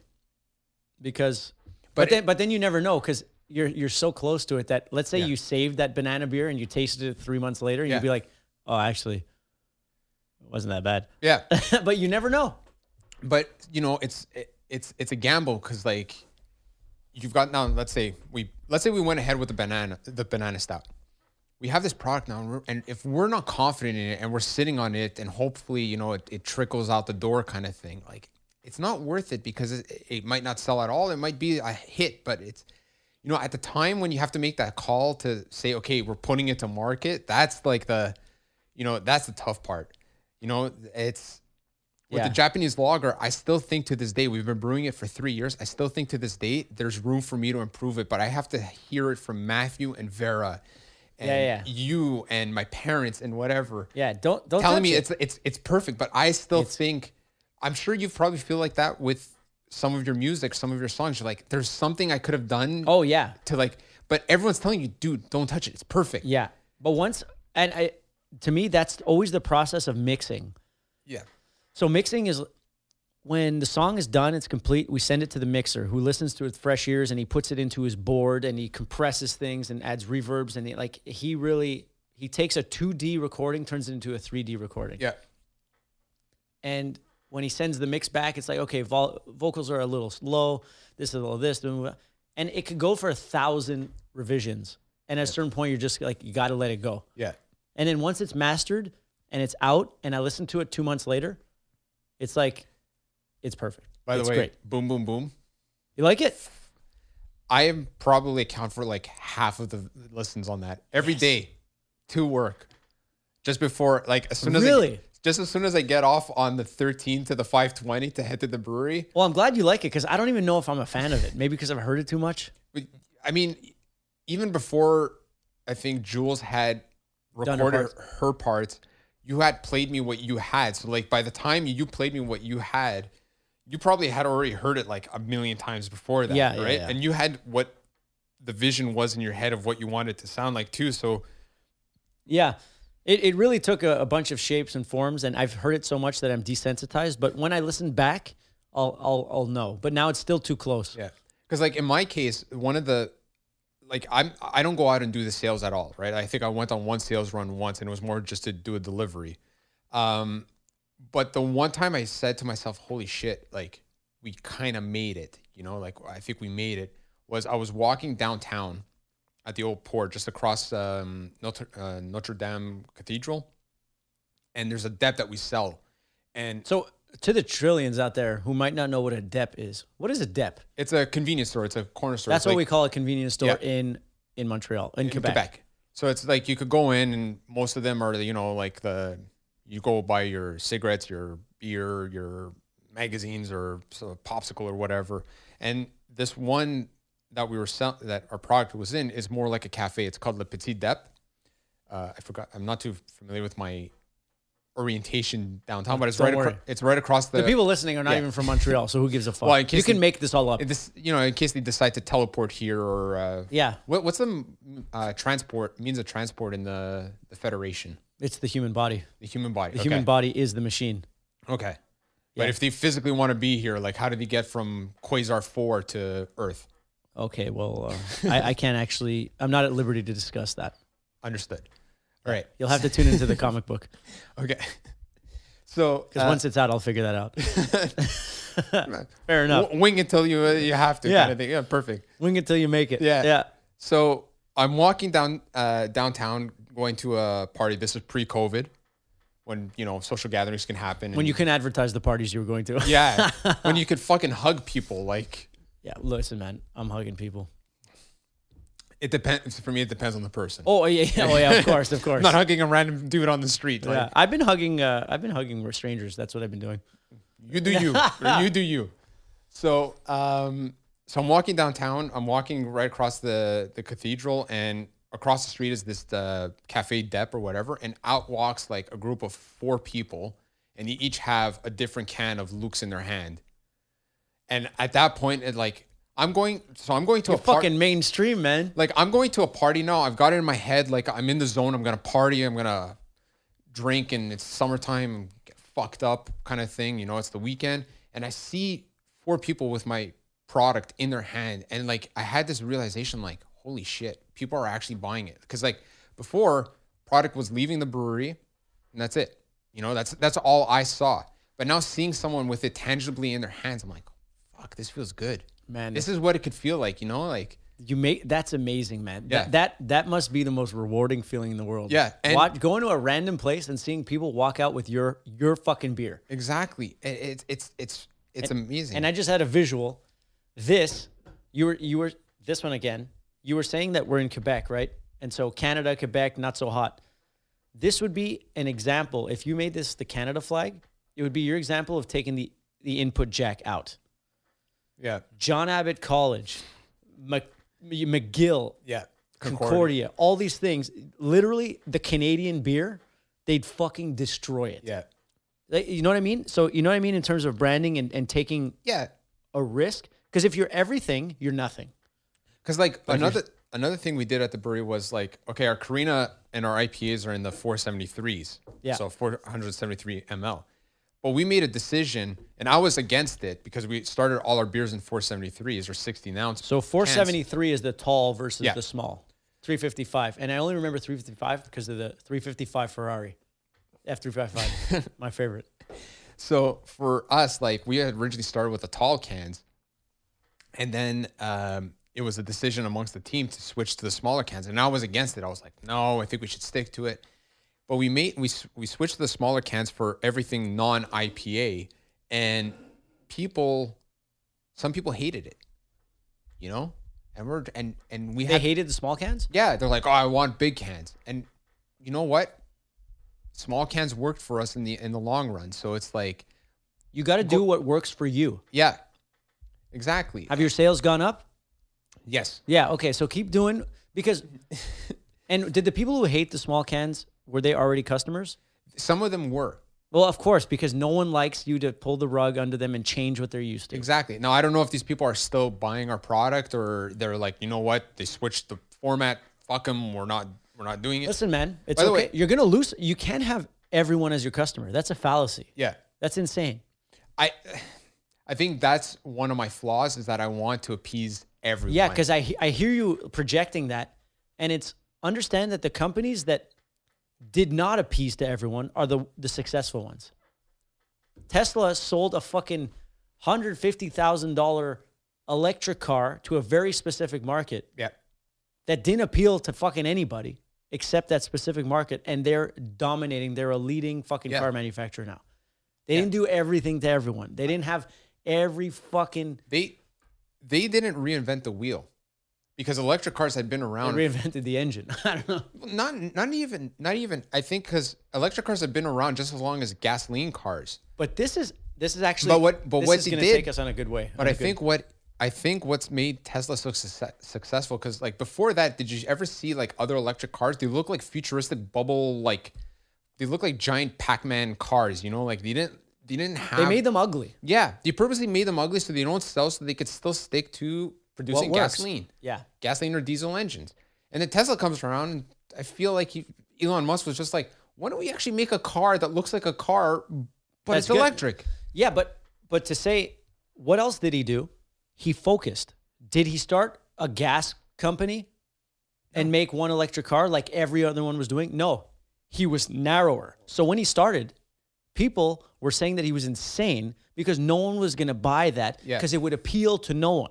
Yeah. But the smaller the amount you appeal, the smaller and stronger your community is, the more they become your advertising source and then make it mainstream. Yeah. So in the marketing curve, there's the innovator, then there's the first movers, and then / early adopters. But Yeah. what makes it mainstream is that the cool people who got into this make it popular for everyone else, and they become your advertising source. If you're going into a company trying to appease the late adopters or the laggards, because that's where you're trying to appeal to everyone, Yeah. you'll never have anything that appeals to anybody. Well, and in the end, the result with Tesla, right? I don't know. It's been like over 10 years that Tesla's been producing the Model X or S. Or whatever. It's been 10 years, and then like 5 years ago, they came up with the Model 3. And look what happened because all he did was Pre-sold too. They're all pre-sold. pre-sold. My cousin actually has a Model 3. It suits her and it looks great and she's happy with it, you know. But I think the end result that Tesla did was Ford now is even electrifying the Mustang. The most iconic American muscle car. Ford came out and said, we're making it electric. And so why do you think they're doing that? Do you think because the Mustang sales are fucking through the roof, or they need a new strategy? They need a new strategy. It also helps that a lot of governments are now incentivizing electric cars, but Ford taking the most iconic muscle car. I want to have, to this day, I still want to have a Mustang, a V8, you know, supercharge that sucker. Your dream though is not that though. It's a Camaro. Camaro. Okay. Camaro. It's Because that, it's that Greek in you. It's that 1978 fucking Saint Laurent Greekster in you. Exactly. Because my dad had a Camaro. I need to have a Camaro. So did my dad. I thought your dad was more Trans Am. He had both. Okay. But so for me, like you know, as much as it pains me to say, I still look at like a Camaro, and I even every so often I go spec it out to see the price, so like I know what targets I need to hit for the burrito to get it. But it's just like Tesla didn't change anything in terms of what the car is. He changed the whole market. In the end result, the market has changed now because Volkswagen's coming out with all electric fleet. Honda is like all these car companies. He was now, ahead of the curve. Like he almost proved the model. You always have to have a pioneer to prove the concept, and then everyone else follows. How many times did you hear in the news Tesla's failing because you know they're like 11:59 at midnight, and the debt's going to be called at midnight? You know, like because they're not making sales. But Elon Musk got big balls. Yeah, he believes in what he's doing. But the end result, though, like all that stress that he was going through to start up Tesla and to get it to where it is today, he not only made a successful car company, he does some things that I don't agree with, but that's like other things. But he's made a successful car company that has now changed the entire car industry. How about SpaceX? I think it's cool. He's making space travel cheaper. He's landing them instead of blowing them up in the fucking sky. Granted, though, a lot of the rockets don't really make it back sometimes. Like, Yeah, but that's called R&D. yeah. So until the Yeah, but that's like saying you're learning how to play guitar without fucking up the song. There's just bigger stakes. where I'm going with it is I'm only going to fly on a rocket that can return to space or return to Earth when the chances of it not blowing up are like, Well, but it's early days. It's yeah. like, Yeah. but what he's doing is he's advertising where normal people would never talk about Yeah. it. But he's using them as But NASA's as using marketing. NASA just launched one of some astronauts into the ISS, the International Space Station, with a Falcon X rocket. That's Tesla, I think. Yeah. Right? Or, Of course it's- Elon, yeah. Yeah, it's Or Tesla. space- yeah, It's SpaceX. SpaceX. But why are they using SpaceX? Because NASA's been sleeping since they went to the moon. Yeah. Yeah. So You know that's what I it. mean? Yeah. So I love that. He's a groundbreaker. He does all these things. And also their dealership model. They own their dealerships. yeah. Yeah. I think Because there's a lot of car dealerships are fucking greasy. I don't care how good you are. It's a racket, man. in my family, we drive a car till literally it's just held together by like the wheels and a few bolts. Like, we don't change cars often. But your family, like you guys are car guys. Your dad was a car guy. Yeah. I think your brother's more than you. Like, Yeah, well, I love cars. I really do. But I only want to celebrate with like a new car, like once my new business endeavors like really start banging. Like if like Micho in the Fifth Dimension goes, and I'm going to get a McLaren or I'm going to get something crazy. okay. But all that to say, yeah, we love cars. So you And we guys- never hold on to anything too long. But you guys had to deal with dealerships constantly, right? And then you go in and you're trying to haggle a deal and this and No, that. actually never. No, I've you never just- had to deal with dealerships because our leasing company that we used, Okay. we honestly never had a car long enough to Okay. ever even really have to go to dealership. Okay. Because like, I just hate that whole I thing. went from a Porsche GT3 to a to Prius. a Prius. Yeah. And let me tell you, the customer service with Toyota versus Porsche was a completely different ballgame. Porsche, it was like trying to, I don't know if it was the particular dealership. I don't want to talk about all Porsche dealerships, but service from Toyota, 12 out of 10. Service with Porsche, I had to convince him that the sounds I was hearing were real and not a figment of my imagination. And he was like he was like trying to fucking scam me. Yeah. And you would think too, the price tag too, like if you're paying, I don't know, what was the Porsche you had at the time was like what, 150 more? 150 plus? Yeah, $200,000 fucking Porsche 200,000. GT3. And you would think that they would have some sort of customer service like, okay, let's humor this guy, put it in the back. brakes would squeak, and I know with high performance ceramic brake cars, Yeah. the brakes squeak. And he's like, I'm like, is there any way to fix that? And he's like, no, man, that's what it is. There's nothing we can do. That's how it is. Meanwhile, your Prius, My Prius, Toyota produces- the Prius can drive through your living room and you won't hear it. but the Prius, Toyota produces 40,000 of these things a year minimum, probably a month. Way more than that. A month, Yeah. 40,000 a month.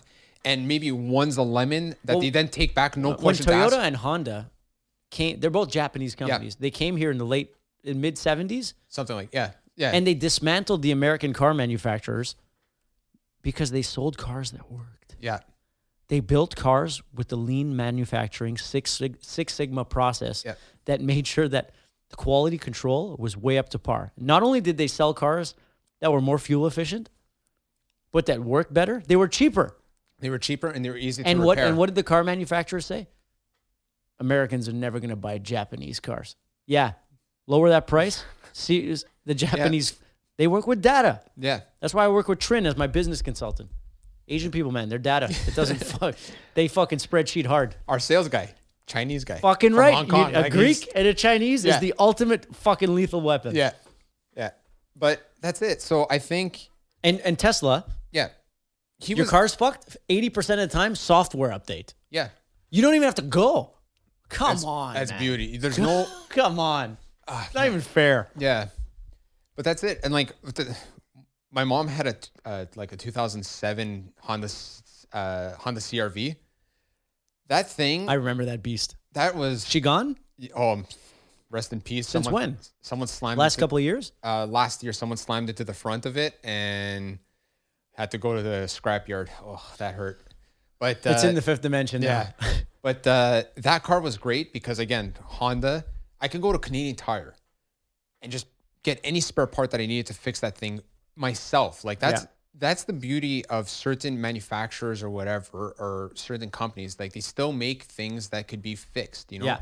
Nothing burns me more than if I buy like phones today, you know, at one point, Apple, you can fix the broken screen yourself. You just have to get the special Tapcon screw or whatever it was called, and you can fix it yourself. But now they make it that if your screen cracks, you have to send it to them to fix it, right? And that kind of burns me a bit because I like to tinker with things. Yeah, you're a tinkerer, and you have the algorithm of a tinkerer. That's why you have a Samsung phone. Yeah. I'm not inherently a tinkerer. I'm more of a clean lines, don't fuck with it kind of thing. Like if a pump breaks at the brewery, I try to fix it myself before Calling someone. Yeah, because that's in your nature. Yeah. My brother he just sold his Ferrari. Yep. He traded it for a McLaren. That's what he did. I always thought he was getting an Aston Martin, but I know he used to have an Aston. He used to have an Aston Martin. But when he removed his exhaust, because he got a custom exhaust or a aftermarket exhaust to put the original back on, he brought it to Ferrari to fix something. And they said, "Oh, you're missing a spring for the exhaust. It's $7,000." Or something crazy like that. And my brother's like, "What? $7,000?" And he called Pasquale at Lamborghini Montreal. He's like, "Yo, Pasquale, do you have any of those Ferrari springs that you took off?" He's like, Bro, I got a fucking whole box full. I'll just send you a couple for free." But like, why? Why does it have to be $7,000? Because it's those old. It's an old school thing, and as these new Tesla type companies emerge, which I always call them the Ubers versus the taxis. Once something with a cleaner operation, one that suits the customer more than it does head office, they're just going to dominate. And as long as you can keep providing value to your customers better than someone else can, you're always going to be winning. And that's what the beauty of evolution of technology is. Everything is really based on how much easier you can make it for your customers. Yeah. That's what I wanted to do in the garage door business, as I wanted to make things so seamless that anyone could plug it together, anyone could get it started. But like I said, to test it and develop it took millions of dollars. And plus, when your organization has been running things a certain way and the industry runs a certain way, not worth my time. Well, yeah, because like Elon managed to start up Tesla because he had sold or still had his shares in PayPal. He sold PayPal. So, and what I love, and that can really resonate with PayPal, sorry to cut you off. He sold it and he put 100% of his money that he made into Tesla and SpaceX. Yeah. And he had no cash flow. Yeah. He had to ask his friends for money. Yeah. That's why, like I said, there was like so many times you hear in the news before Tesla, I think even showcased the Model 3, like Tesla was always like, at least every quarter, it was always on the verge of bankruptcy for the longest time because it was like, it gives me a lot of not solace is the bad one. It gives me a lot of comfort because honestly, that's as planned as I am. I believe in my future that I'm making. I believe in the companies I'm investing and all the stuff. But sometimes there's days where it's like things are looking a little too lean. Yeah. You know what I mean? But then something happens and it's like, oh, we can breathe. Yeah. Like, but that's the entrepreneur world. Yeah. It's always how many like days that. where it's like, ooh, the credit card's kind of maxed out. I don't know if we'll fucking afford our barley today. It's happened where a pump has broken. The one pump we have that to do a specific task, right? Because in our case, like some pumps are only used for the water because of the temperature requirements and stuff like that. And it's happened that my pump shit the bed and I had to wait for spare parts to come in. But I didn't have the cash to buy the spare parts, so I had to go and ask a family member to loan me some cash to fix the pump. And so it sucks, but you got to do it sometimes. Oh man, like when you it is probably the most stressful is having to ask a friend or family member. I'm trying to do everything right, But all these things happen at the same time to lead to the perfect storm of I got zero in the bank. I need like $50 to be able to and just, it's so much worse for us to ask. yeah. And for them, they're like happy to help. Yeah. They're like, yeah, no big deal, man. Yeah, but you're just like, I know, because it's our pride. yeah. It's our pride. We never want to be the people to ask for something. Yeah. Almost in a limiting fashion. There have been so many times where I had to have Matthew and Vera jump in and be like, Thomas, I think you need a day off, because you're not actually doing anything at this point. So, and I was too prideful. I was like, no, I can handle everything. I can work 7 days a week for months on end. Yeah, I saw you. I saw you when you were doing that. Yeah. And you looked like you lost 50 pounds. I wasn't eating. People would do their intermittent fasting for like the 12 hours, or whatever. I was literally doing like 20 hours of intermittent fasting. I would scarf a meal at supper. You look healthy now. Yeah, because Was it 6 months ago? Remember when I came in? I think maybe it was November when my friends passed away that day. Like I found out when I was with you. Yeah, rest in peace, man. And side note, well, you were super skinny then, right? Yeah, You were fucked up skinny. yeah. But it's funny, when I went to go take a piss downstairs, I was thinking about Annabelle, and Annabelle is Ryan's wife. And I was thinking, like, we did the podcast, and when her fucking husband passed away, I was asking if I could post the podcast, like busting balls. And I was just thinking, man, I should probably apologize because that was fucked up. I shouldn't have even bothered her at all. Yeah. When I came back up, I looked at my phone. She had texted me. I haven't heard from her since then. And she texted me, said, hey, love, can you send me the songs that we wrote together? Yep. And all that to say is like, there's a weird, we are more There's connected than we think. Yeah. But continue on to where you were we were talking about asking. Yeah. So it's like, this is a message to any one of your followers, your listeners, even your brother's listeners. I drank the whole beer, by the way.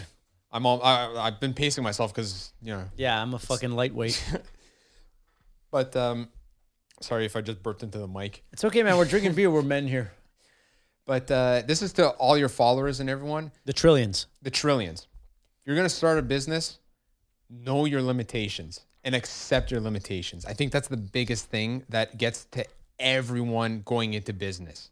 I've seen it with my father with the restaurant. Like when times were good, he was working like 7 days a week because he needed to make sure things were rolling smoothly, even though he had business partners. When times were tough, it was the same thing. He was the boss. He was going to the restaurant at like 6:30 in the morning and coming home at like 8 o'clock at night. That's for him was a half day. And it's like, what the fuck are you doing? And how did that go for him? A heart attack at 45 years old, stressed out until, COVID hit. And he's like, okay, I think that's it. We're done. Yeah. But pride is both a good thing to have, but it's also, I think, the biggest. You got to be aware of it. Yes. You got to let it help you and not destroy you. Exactly. But I think a lot of people get stuck in the pride aspect, like with too much pride, and then they can't let go of certain things. Like it was hard for me to realize that I might need to take a day off once in a while for my brother to brew a batch so that I could take a day off to like fucking do my laundry, go grocery shopping, Yeah. to relax. Do your hobbies, pull a whack, Yeah. Enjoy yourself. Exactly. By the way, I'm master of my own domain, but Master of my own domain. Seinfeld. Okay, I fucking love that. But I think so. This is the message I'm trying to say to everyone. It's like pride is a tool to use, but also know that it's a weapon against you. Yeah. And it's that balance. You got to be aware. Yes. You got to be aware when it's helping and when it's hurting. Exactly. But also when someone comes to you and says, dude, I think you're overworked. Like you look like shit. You look like you haven't slept. You look like you were on a cocaine bender and you don't do cocaine. You looked like you had AIDS when I saw you. I look like shit. You look like you weighed 115 pounds. How much did you weigh? I honestly... And you're like 6 foot, right? I was like 135. I look like shit. How tall are you? 6 foot? About 6 foot. Like, depending on the time of day, I'm like 5'11" or you're 6 foot. You're 6 foot. I'm 5'8" when there's a cool breeze. There's a nice breeze and I'm on a mountaintop and there's sun shining on me. I'm 5'8". Or a lower gravity planet, your spine's not compressed. Yeah, exactly. But yeah, you're a 6 foot guy and at 135, that's fucked up. I look like shit. You got to be at least 150 right now, right? Yeah. At my peak, like this was university days, was solid diet of beer and nachos. I was 175. And I was working out at that point too, but like when we saw each other in November, and unfortunately, the day that the Lost, we found out the news about the the Lost Boys are alive. My LA crew, the LA crew, the Pelican, and Brady. Yeah, that's it. I think that was like I had hit like rock bottom in terms of my personal health. You know, it was out of control. That was before you brought on the new sales guy. Yeah. It was 6 months into COVID-ish. Yeah. 6-8 months. Yeah, something like that. The business had been struggling, like all businesses during COVID. You know, the uncertainty, just also the lack of social interactions because of lockdowns and so it's like you get into this weird funk. Yeah, exactly. That just keeps spinning. Exactly, and so I had reached a low point, let's say, in my health, and then it was just like a matter of like, okay, I had Vera and Matthew sat me down and said, Thomas, like, if you need some time, take it or whatever. Or I think it was more we instituted that, like, you know, if you feel you need to take a day off, just take it. You don't need to justify to the rest of us that you need a day off to like recoup and really reset. Everyone's cool with it. Yeah. The big stress is on our own shoulders. Because to be honest, I felt like even though my brother knows how to brew and Vera can help him if he needs the help, like, if my brother can handle brewing, no problem. The guy is a fucking whiz at it just as much as I am. And you know that the more you allow him to do it, the better he gets, right? Exactly. But some part of me couldn't give him that opportunity because it was like, what if this goes wrong? Or what if whatever? Yeah. You know, like what if. It's that voice in our head. Yeah.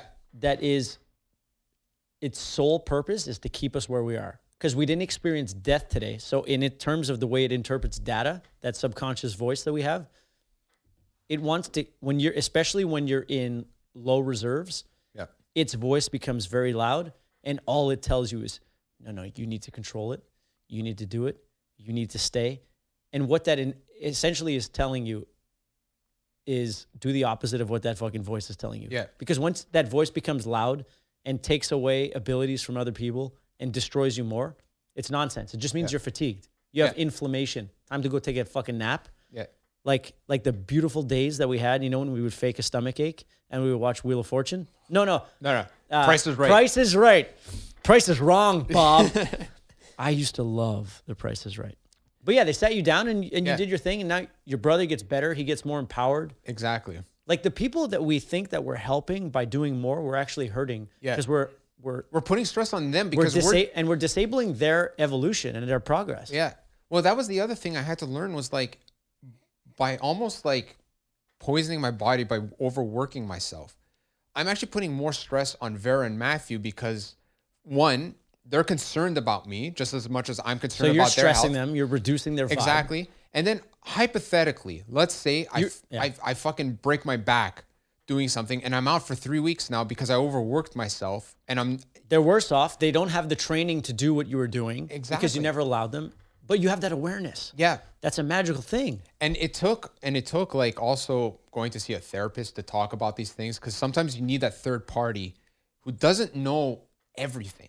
I'm with Vera and Matthew almost 12 hours a day. They don't even have true perspective on you. They can just know when it's like, he needs a break. Exactly. But I'm with them at the brewery like 12 hours a day, let's say, Monday to Friday.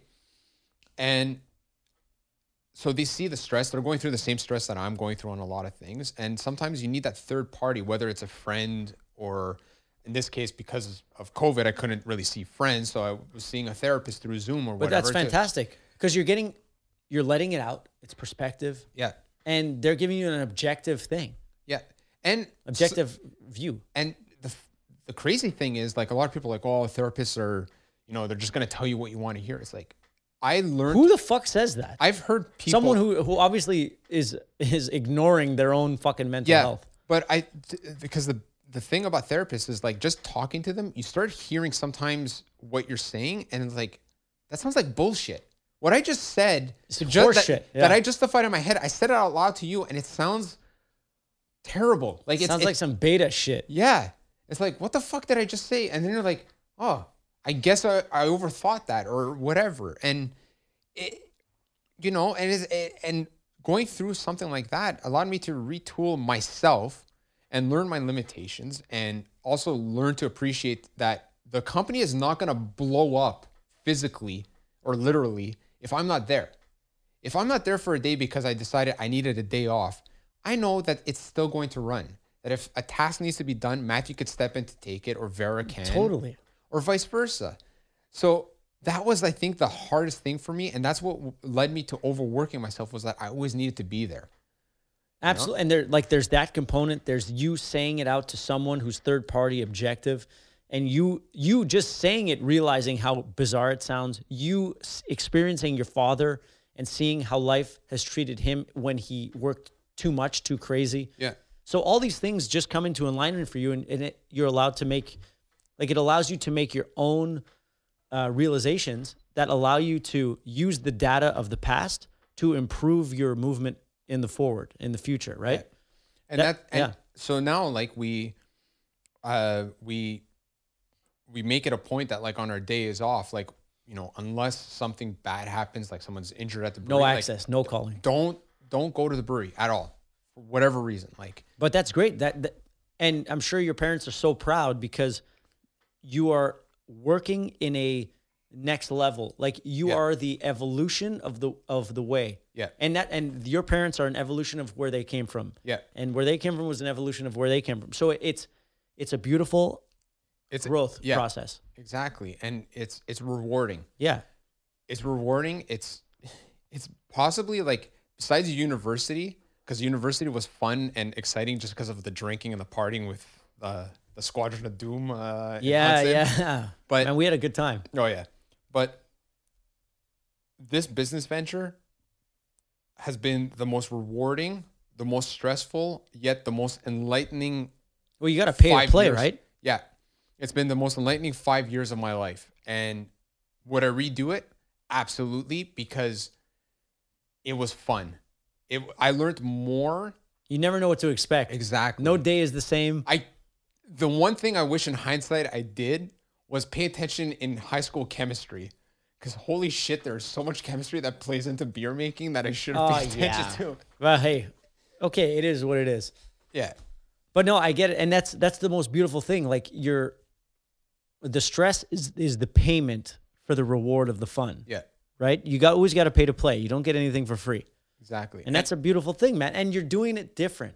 And you know, we have fun with it too now. We have sometimes the liberty, like, to kind of change up the brand, not change the brand, but like evolve it, try evolve new things, the brand, get fun. Remember my brother last year was doing the mixology with Matt videos? Yeah, I love those. People would stop him on the street and say, "Yo, you're Matt from Mixology." Fucking or whatever. right, yeah, man. You make an impact. Exactly.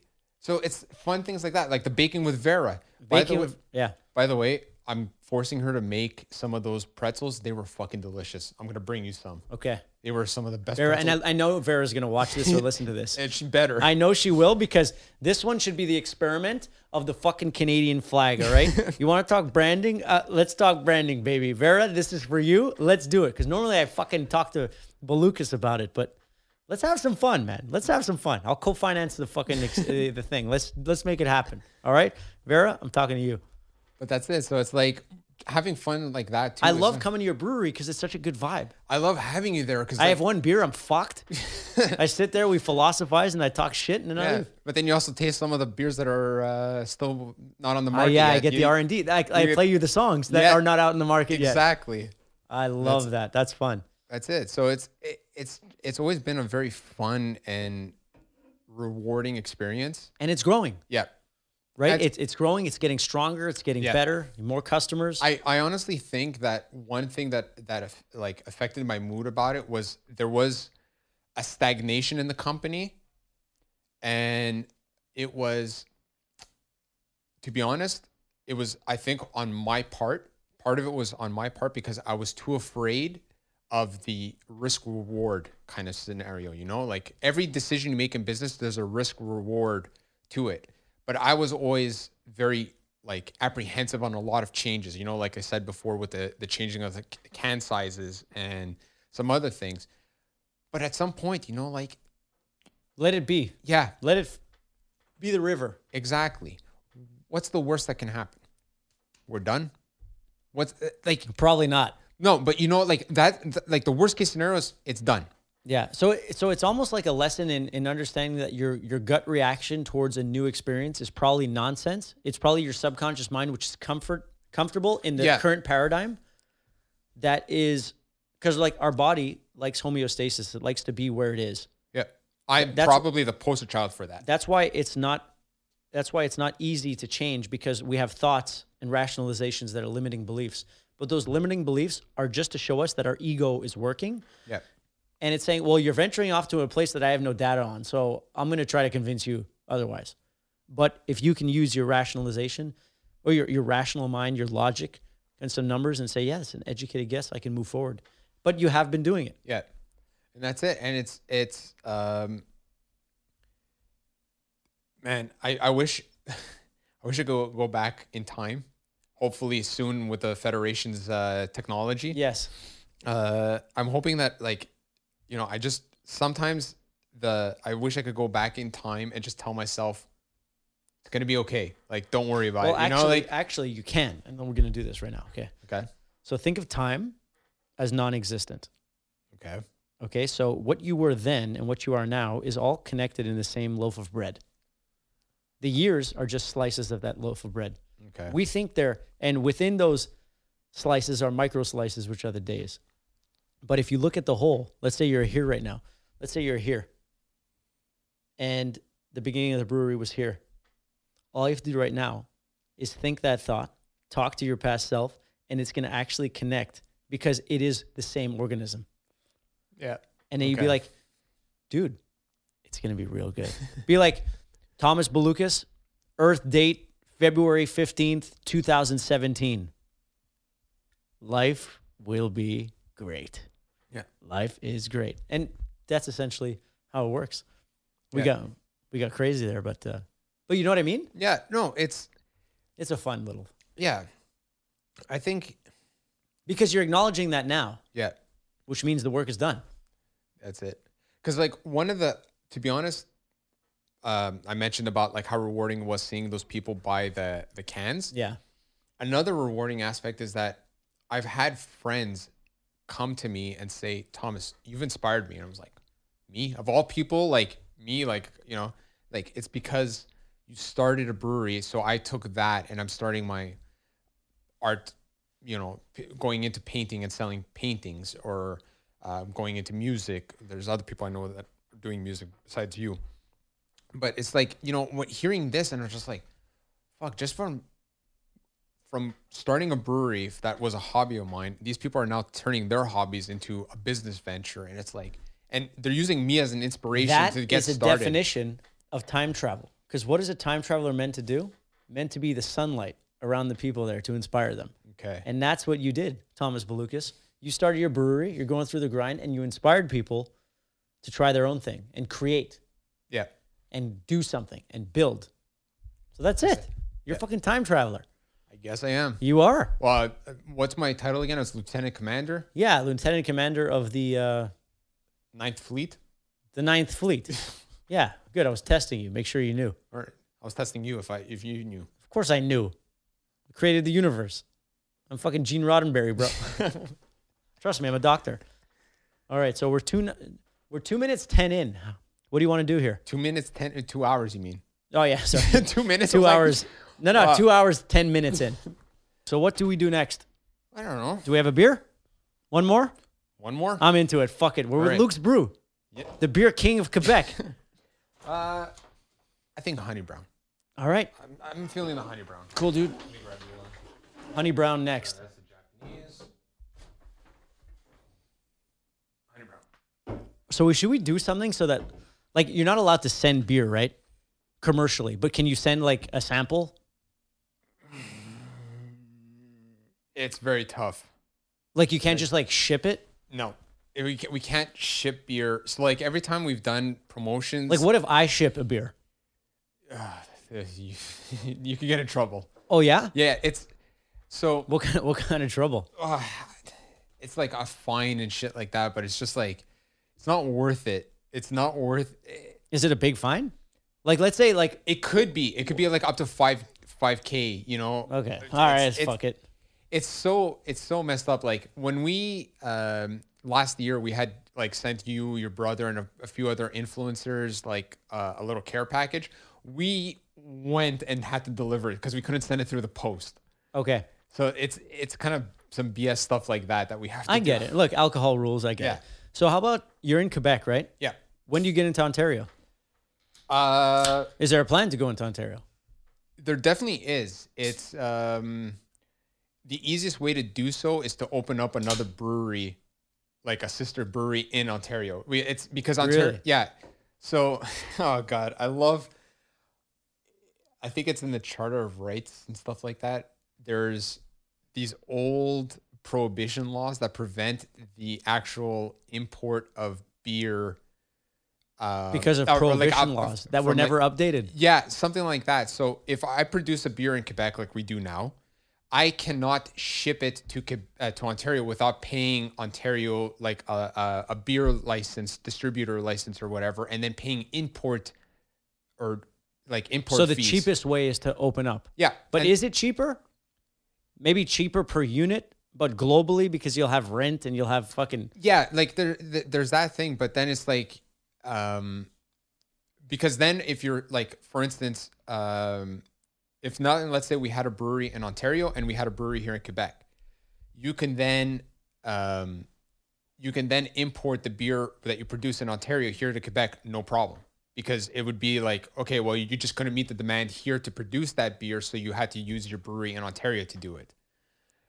It's like Okay, so it's a feasible thing. yeah, it's feasible, but there's that upstart cost because to get into the brewing industry, it's very expensive. You know, we were looking at roughly about $150,000 just for the 3 brewing tanks, and then the 1 fermenter and the carbonation tank. That's also with the setup of like, you know, putting floor drains and the warehouse But setup. you'd be looking at least another 150 over there. That's easily for the size that we started off with, but you know, It'd probably be more. yeah. So you're looking at like $1 million just for the tanks to set up, and then you need your floor drains, you need your ventilation. So maybe a little more growth. Yeah, And then exactly. let's see how much you can beat up Quebec. But the good thing though like there's this guy who it's a story that's happening and it's going up to the Supreme Court now. There's a guy in New Brunswick, which is a small province next to Quebec. He drove over into Quebec, loaded up his car with Quebec beer because Quebec beer is cheap. And then as he was driving, I think he got pulled over for speeding or something like that. And then as the cop was walking up, the cop sees his car's loaded with beer. And like, you know, how many times, I don't know if you've ever shopped at Costco in Point Claire, but you would see Ontario license plates and guys coming out with flat carts full of beer that they were loading up because of how much cheaper it is here than in Ontario. Okay, so that's a thing. Yeah.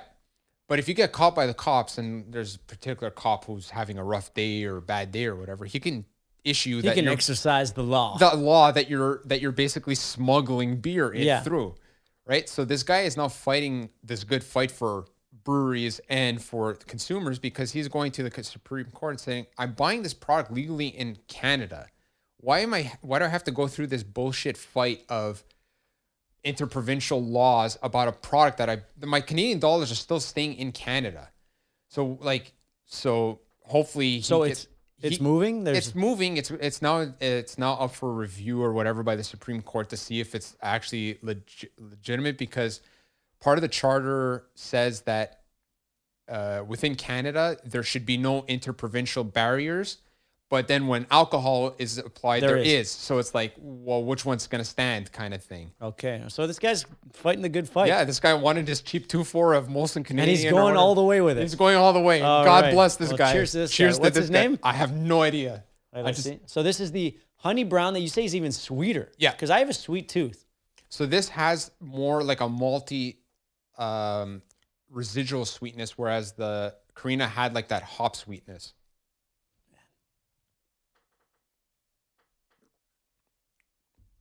It almost tastes like a honey loaf of bread or something like that. Yeah, it's very nice.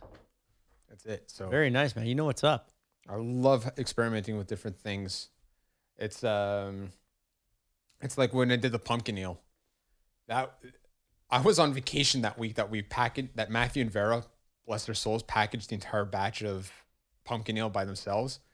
And, you know, Vera advertised like a day after, hey, we got pumpkin ale, and line up in front picking it up. Fuck, people love that pumpkin shit, huh? Yeah. In the fall? Oh, Yeah. I love it too. But- Man, it makes me happy. But we're not just bullshitting and saying pumpkin spice. We actually put pumpkin in there. I'm pureeing pumpkin. Look, you're Captain America of the beer industry. You don't fuck around. You don't talk the talk. So like You walk the walk. I'm sitting there like buying pumpkins and carving them up, roasting them, and then pureeing them and throwing them in the beer as it's boiling and stuff like that. Which So- one? I think I love the Christmas one. The winter one, yeah, that one. Oh yeah, winter beer now. So the winter beer, to this day, I've tried making small scale batches to try to actually make a red ale. You know, like Rickard's Red. Yeah. I still can't nail it. It's very tricky because you need the right amount of darker malts to give that red color, but too much, and then it turns to brown or like a black beer. So it's like there's a very fine line, and you To can get the color? Yeah, to get the color, and you can get it wrong. There's some malts, barley malt out there now that provides like that red color without having to use those, but I haven't tried that yet. That's too easy, huh? It's too easy, but I don't know. So where do you want to use the red? For the winter? So originally, the winter ale was supposed to be a red ale, okay? And I feel like I had nailed the color to it. But then when we were tasting it, we're like, okay, it's where it is, but like now for a winter ale, we need to like jazz it up, right? So, okay, let's put some cinnamon, let's put some ginger in there. Okay. Some holiday spirit. Some holiday spirit. Okay, we're tasting it. It's like, oh shit, this tastes like a gingerbread cookie. This is amazing. Like, Color died. no, color was still there. What happened? Then we're like, okay, let's now, because we added the ginger and the cinnamon, it became too dry. So we're like, well, let's add figs. So we add dried figs to the beer and it turned it brown. So that it ruined the red color. Fuck. So Vera was working on the description of the beer, saying like, Formerly red. it's like she's like, it's a red ale. It's like, yeah, Vera, you have to like get rid of the red part because it's a brown beer now. Fuck. But that beer sells, like we released it just in time for like, Different sales when it was labeled Christmas versus winter? Yeah. Because Well, winter has a longer... that is the big thing when we You released should it. sell in Alaska, fuck, or Finland.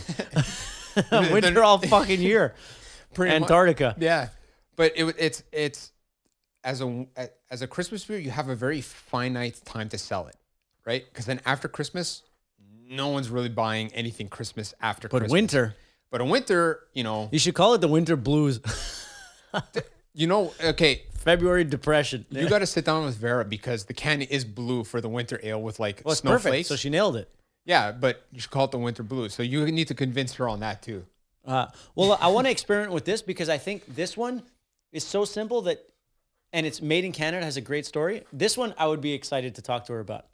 Not that I have any, well, I have branding expertise because from different industries and stuff, but I feel like you can really lean into the Canada thing here. Yeah, I love it.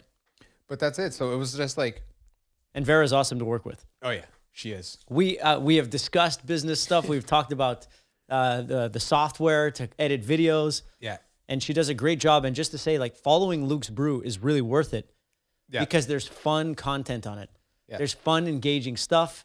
It's three happy people in a nice place. They're always working. She does a great job. Vera always seems to know the right time to ask me to pose for a picture because, you know, she's not going to ask me as I'm cleaning out the mash tun with all the sticky She knows malts. what's up. She knows. That's why if she's listening to this, Yeah.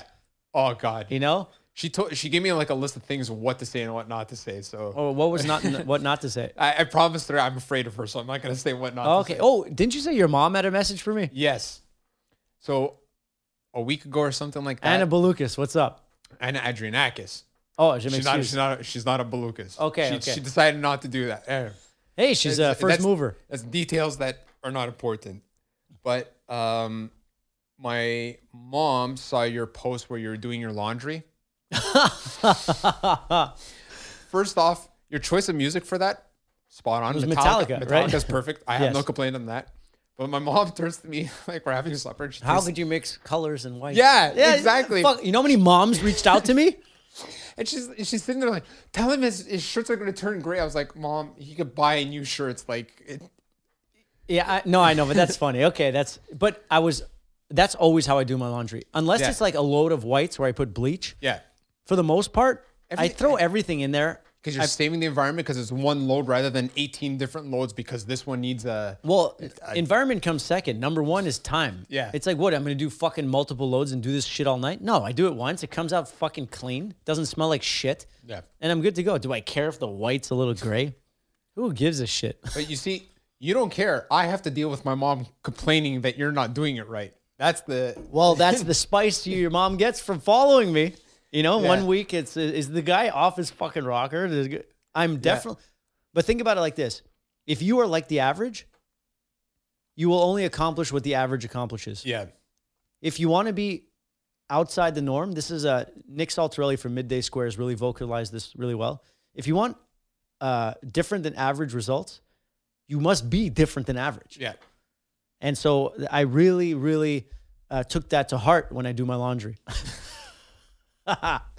Because like I remember in high school, right? There was everyone's in their group niche in high school, right? And everyone's afraid of what others think of them, what others outside of their group think of them, right? Like I was at WIC, Or more so, what people within their niche think about them if they interact with people outside their yeah. niche. So like as much as we were friends from elementary school up until now, I think we became even closer friends in the last few years because, you know, we're both adults. We have a different outlook on life. There's less pressure on us from. You're one of the only friends that takes baths with me. Yeah. Yeah. No, I'm just kidding. Fuck. Not there's anything wrong with No, that. nothing wrong, but that's not the kind of friends we are. No.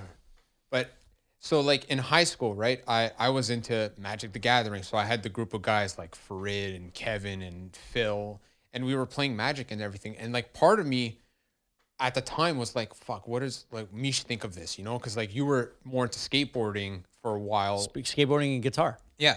And our thing was like when we would hang out the few times that we did was like, okay, you'd play your guitar and we talk about music and Metallica and like Guns N' Roses and stuff like that. And so in high school, like, and this is to your viewers who are currently in high school, Yeah. or some form of School or life pre-university, whatever. experience. Don't give a shit on what others think of you.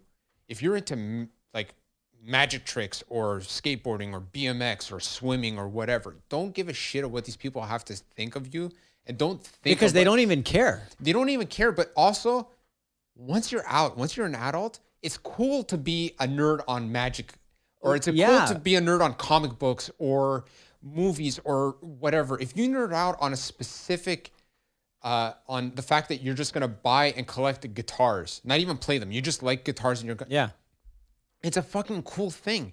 Be yourself, you know? And I think that's a problem that we have as a society, because when you go on Instagram, okay, I'm on Instagram and I rarely interact with things. Sometimes you send me a message because of something I've posted or whatever, and I post like once, like I think every 3 months, just to show people I'm still alive.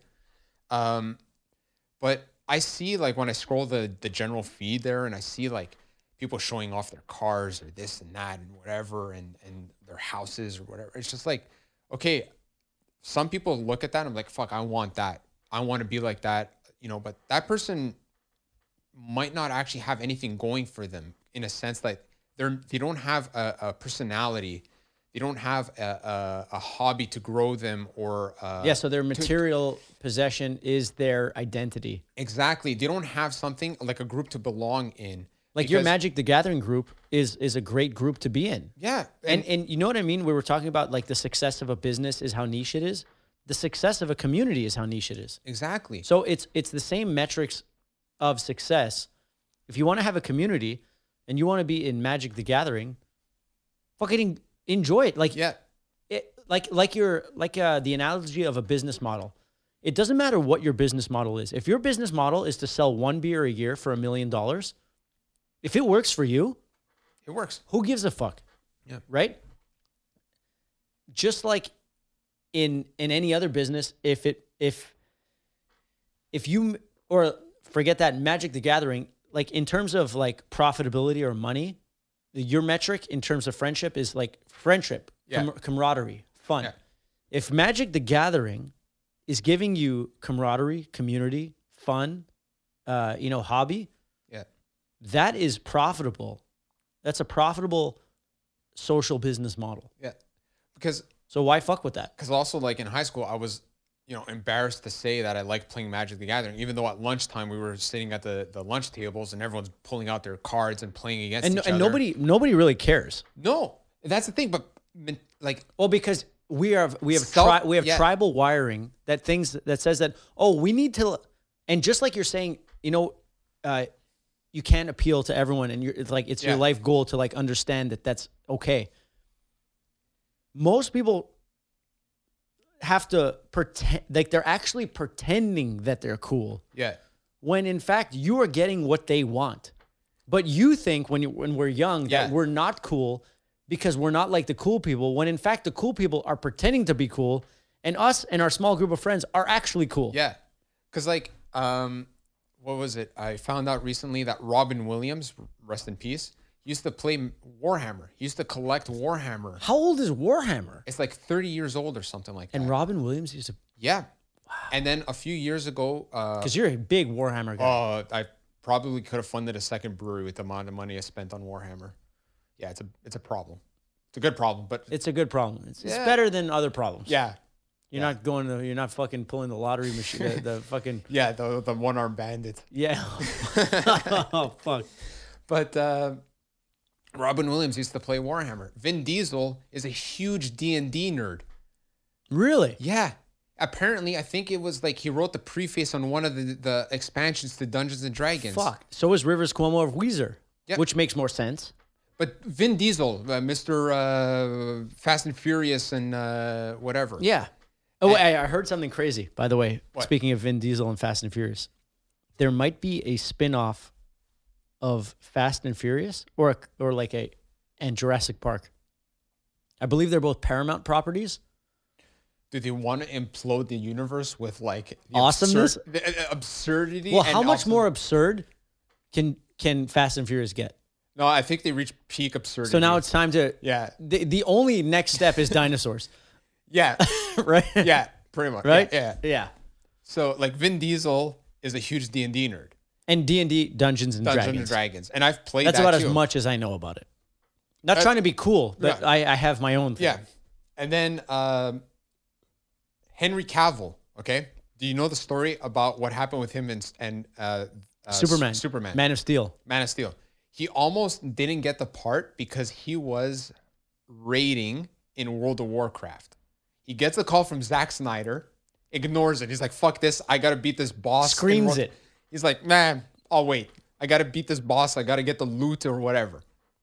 Finishes up, calls his agent then called him or something like that and says, yo, Zack Snyder's been trying to reach you. What the fuck are you doing? He's like, well, whatever. Playing Warcraft, bro. I'm playing Warcraft. He calls him up. He's like, yeah, you got the part for... So, and he's such a big video game consumer, Henry Cavill, that's how he also got the part for The Witcher. The Witcher. Man, dude, he looked like a fucking beast in that. Oh my God damn it, man. That was a slow start show, but once it got kicking, it was a lot of fun. Yeah, there were parts in that show though that even at the beginning made me laugh. Spoiler alert: when he throws the chain at that like ghoul thing to like tie it up, and it breaks loose, and his just reaction was like, "Fuck." That got me. That was just like, okay. I like him. I like him. He's having a hard time with keeping that Superman role though. Yeah, the numbers didn't add up. Like the movies didn't perform. And as running a business, so they're talking about Michael B. Jordan as Superman. Okay, I think Michael B. Jordan is a great actor. He his role in Creed as Apollo Creed's son. What's his first name in the movies? Do you remember? I have no idea. I didn't watch them. They're great movies because like the premise is okay. He's following his dad's footsteps. Is Stallone in those movies at all? Yeah, he is. Stallone is in both of them, and Stallone doesn't actually fight in them. He's just like his mentor. Yeah, he's the Zordon. Yeah, he's the Obi-Wan Kenobi. He's his Obi-Wan. That's where I was going with it. He's his Obi-Wan. I love those kinds of movies, and I do love Michael B. Jordan. So you should watch them because it's a very good like story arc of him trying to come out of his dad's shadow, right? His dad is Apollo Creed, like one of the greatest fighters ever. And Apollo Creed is actually in The Mandalorian. Really? Yeah. Still alive? He's Chubbs from Happy Gilmore. Holy shit. Not only is he still alive, he's directing episodes of The Mandalorian, and he's a character in The Mandalorian. What the hell is his name? I can't remember his name at all because I'm fucking drunk. But, Yeah. Sideline, Okay. I used to get drunk 5 days a week in my 20s Yeah. because I guess that's what you do in your 20s. Around 27, 28, I really started slowing down, learning about health, learning about this and that. And so I became healthier. I was like, no, I want a six pack. I want to be lean. I want to be mentally clear. Yeah. I understand the microbiome. I understand how we go. The only person that I get drunk with is Thomas Balukas. Yeah. And Thomas Balukas was the guy that I used to fuck up back in the day. So Yeah. this is karma because you used to come to Hudson, the town that I used to live in. Yeah. I used to weekend warrior it every weekend. And if you were coming in, if you were crossing that bridge off of Montreal into Hudson, everyone stays the night at the house because you're getting so blasted. There's no way you're coming back. Yeah. Short add to this segue was I used to work at Toys R Us in Point Claire. Oh yeah, the whole crew. So that was a fun crew. Yeah. So I would leave Friday night, go home, shower after my shift at Toys R Us, and haul ass to meet you guys in Hudson, which by the time I got there, you were already all a bottle of Jack deep. Well, what time would you come? Around 8, 9? 8, 9 o'clock. Oh, that's when we got started, to be fair. Or like maybe, I think the store closed at 9, so I'd be there like 10, 10:30 or whatever. Oh, yeah. Okay. Then and I was hauling that ass. hour was crucial. Yeah. I was hauling ass in a Honda, in a Nissan Sentra too. So like that thing didn't the go fast. Sentra. Fuck, I remember That now. thing never went fast. Like it felt like the Starship Enterprise holding together like past 140, like bolts shaking or whatever. So I'd haul ass to meet with you guys, and you're already a bottle of Jack deep. So Would this be at the original house, in my parents' house, or the Silver Valley Lodge? The original house, Silver Valley. By the time like we were doing this heavy partying, like I think you guys were still renting it out to the neighbors that kept complaining about noise or whatever. Or was it ever rented out? I don't know. No. Wait, where were we? Like your parents' house, not Silver Valley. Okay, yeah. When we were at the parents' house, it was loud, and my dad would come in with a scotch, and it's like my parents didn't give a shit that every Friday night we had 30 people over. Because I think your parents were just happy that you guys did it in front of them. Yeah. Like my parents, you know, at 16, I would have a beer or two in front of them. As long as I did it in front of them kind of thing, like you could keep an eye on me, you know, it wasn't like a... Yeah, and my parents were kind of involved. Like my friends would go hang out with them. Some people would go talk to my mom. My dad would be in there having drinks. Exactly. I think your dad and your mom just like the social aspect of talking to people. Yeah, and we brought tons of people all the time. So I would come and haul ass like to meet up with you guys, try to play catch up, which you can't do with... It's a lose-lose. Yeah, it was always a lose-lose. But then I would stay the night because now... Well, you have to. Even you piss ass drunk, you're like, Thomas, you're sleeping over, no fucking driving home or whatever. Yeah, drinking and driving was never an option. Yeah, that's it. So it was always like... It would always be a, what do you call it? Cabs. Well, we knew the cab guys. Yeah. We paid them well. Yeah. So, and then I would wake up in the morning, pop 2 Tylenol, chug a thing of Gatorade, and go to work my shift at Toys R Us, and then come back for the Saturday night fiasco. Oh, fuck. And then I think I did that for like 2 or 3 months, and then I was just like, I need a time off. Like those were fun times though. Yeah. Innocent times. But that's why university was so much fun. Yeah. And university, not as in the schooling, but as in the era. Yeah.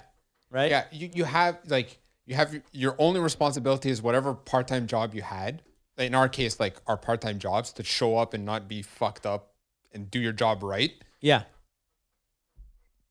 At least pass your classes in school to make it worthwhile for the tuition that you have to pay to get to. Yeah, to exactly. Go. You know, at least pass. It's the same as me. It's like I'd show up to work sober enough to get what I needed done. Yeah. Get straight B's, which was pretty good. Yeah.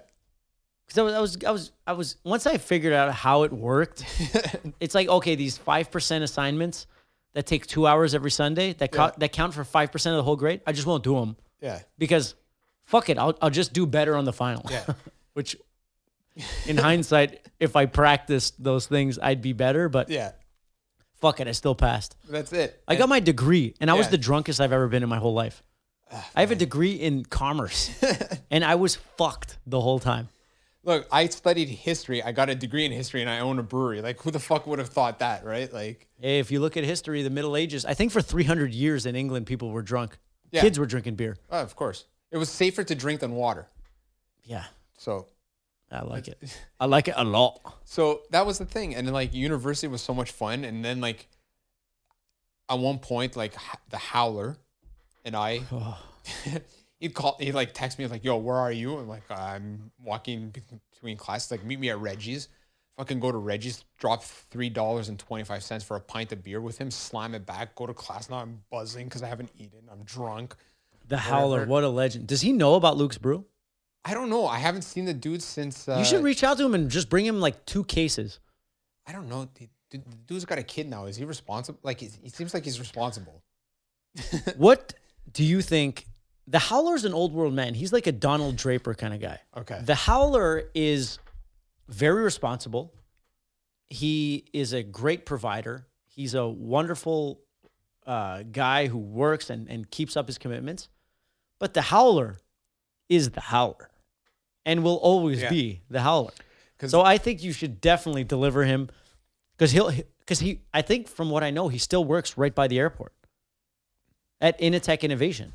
Initech Innovation? Holy shit. It's right around the corner from you. Oh, fuck.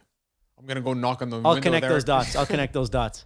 But yeah, it's just like the whole crew and everything. And my favorite story was I had just finished my exams, and it was like a brutal where I had like 3 exams in the span of 2 days kind of thing. And I couldn't get exempt because there was actually a 24-hour time period between the 3 exams, more or less. So I call you up. I'm like, dude, I'm burnt out. I've just finished my last exam for the semester. I'm coming to Hudson. You're like, gotcha. It was just me, you, and Pat Desi. Oh, yo, he's my neighbor. I just moved into a new place. He's my neighbor. Oh, fuck. Here we go again. Yeah, oh no, the times are different, but they're not. Yeah. So it was just funny because like we get to the Chat, which for your... I might make the Chateau a place in the comic book universe that is perhaps a place of portal or a place of intergalactic like. So it's like the webway almost, like Yeah, it's like yeah. the I might want to talk to you about developing this storyline because you have such a rich knowledge of comics. I might need to consult with you. let's do it. Sick. Let's do it. So it was me, you, and Desi Yeah. So we go to Desi's house. We have a drink each. in his basement In at his basement. parents' house, like Yeah. way back in the Yeah. day. So it was tame like this because it's only 3 guys. We're going to get fucked up at the bar. So we have 1 or 2 drinks, call a cab, and go. As soon as we get to the Chat, it was like something magical that you two had like suddenly like crossed the threshold going up the stairs where it's like now you're in another fucking dimension or whatever. You both walk in to the Chat and split like the Red Sea, and I lost you guys for the rest of the night. You didn't see either of us? No. What? You guys kind of left me like there was other guys from the crew that were there that I was drinking with or whatever, but it was just like the both of you for the 4 hours that we were there split like the Red Sea. And then at like 3 o'clock when lights last call and whatever, you text me like, "Yo, we're waiting outside for a cab. Come." I was like, "What the fuck is going on?" Like it was just so random. Like you both walk in and boom, And you lost us in like a time portal. Yeah. Like we went to a different place. Yeah, and But when it was time to go, we took care of our own. Pat is a tall dude. Like he's taller than me, so he's pretty He's easy big to and jacked. yeah. At the top, yeah, because like He still is the same. yeah, but back then everyone was like all about working out at the gym, drinking, and that's it pretty much. So Desi is a tall dude, pretty easy to spot in a crowd, right? And like And you couldn't find him? I couldn't find the fucker. Like he disappeared. I was like, what the fuck is going on here? Was it a packed night?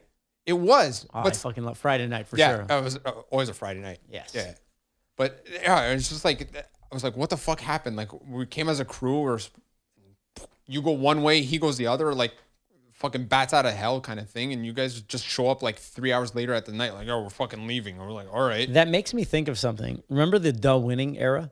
Oh, I still have that shirt. That's it. I don't. I still have that Those shirt. were great shirts, huh? That was Well, look, I've been developing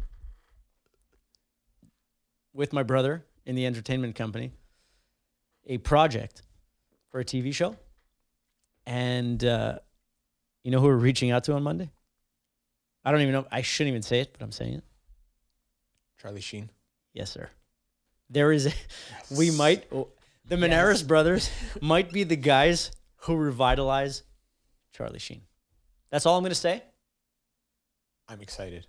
Okay, so Our great partner, John, who is our agent and like production partner, is helping us pitch projects that we're developing. okay, And he found an angle that perhaps would work with a certain director and Charlie Sheen. so I have to admit I'm very fortunate because you kind of dropped me a little more snippets about certain things than you do online to your other followers sure, and yeah. stuff like that. So I have like a little more. This is the one thing I don't want you to tell me anything until like if it goes through and there's an episode. I want it to be completely secret. Yeah. Like, I'm like super excited about this now, whether it happens or not. yeah. Like look, it's so crazy it might work. Yeah. Because you know what you're saying, like Quebec, Canada, all that, like choosing your niche, the port. yeah, Charlie Sheen is currently untouchable by Hollywood. Like, not untouchable, he's unwanted. unwanted. Yeah, Unless he shows some track record and then people like him again. yeah. Robert Downey Jr., before Iron Man, as in my brother's words, was a disgrace Yeah, until Iron Man. So yeah. we are, because we love Nick Cage. Yeah. We're working on stuff that maybe, you know, and then Charlie Sheen would be just, it's like, we just want to revitalize careers of old heroes of ours. But that's the thing. Like, look, Robert Downey Jr., you know, I think Marvel gambled with him to play Tony Stark. I think he took that opportunity to redeem himself and show Hollywood that he could be serious. Yeah. And now, you know, if in 10 years from now they decide to reboot Iron Man with another actor, I'm sure that actor is going to do well because Marvel has money to make sure that they find They the know what right they're doing, placement. man. They're amazing. Kevin But- Feige is unbelievable. But to me now, because I grew up with it for 10 plus years, Tony Stark is Iron Man. Iron Man, but it is Robert Downey Jr. You know, Yeah. like He's more Robert Downey Jr. than Iron Man. yeah, but it's like, so I think that was one of the best redemption arcs in Hollywood. It was a You know, beautiful story. Yeah. And it worked out for the benefit of himself, Robert Downey Jr., and for the fans of Marvel, right? Because that started, like everything I think was more or less banking on Iron Man doing well in theaters. And then it did well. So they're like, okay, let's start working on the Avengers. Yeah. And let's build this up. And the first one was just a trial run. Yeah. And so that's why. He only made, I think, like $2 million. Yeah. on And the in the first last one. movie, he made like 80. Yeah. But whatever it is, it's if you have what I noticed that Hollywood is no different than a bank. You have to show track record. Yeah. And and Elon is a pioneer, sees the future before the future happens. The banks don't see the future before the future happens. See it now. They see it now. He sees it now. And they see it. He sees there. Yeah. They see now. When you want to, if you want to make a mark in the world, you have to bank on something that you believe will happen. Yeah. And a guy like Charlie Sheen is beloved. He's beloved, but currently his stock is low. Yeah. Because of XYZ.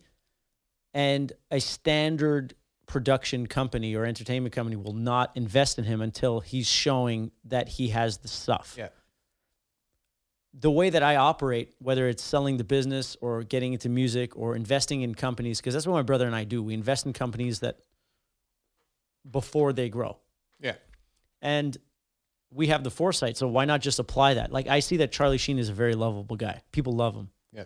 But there's no track record yet. Yeah. Same 2 years ago when we developed the Nick Cage idea, Nick Cage has been blowing up ever since. Like, he's all over the place now.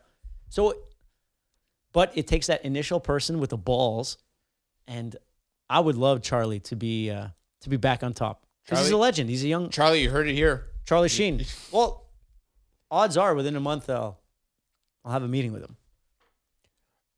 If nothing comes of it for this project, there is potential in the future for another project with him in mind, right? Like, Well, because I believe that he's great, that he is he's lived enough where he's experienced and gone the ups and downs where he knows how to conduct himself accordingly. Yeah.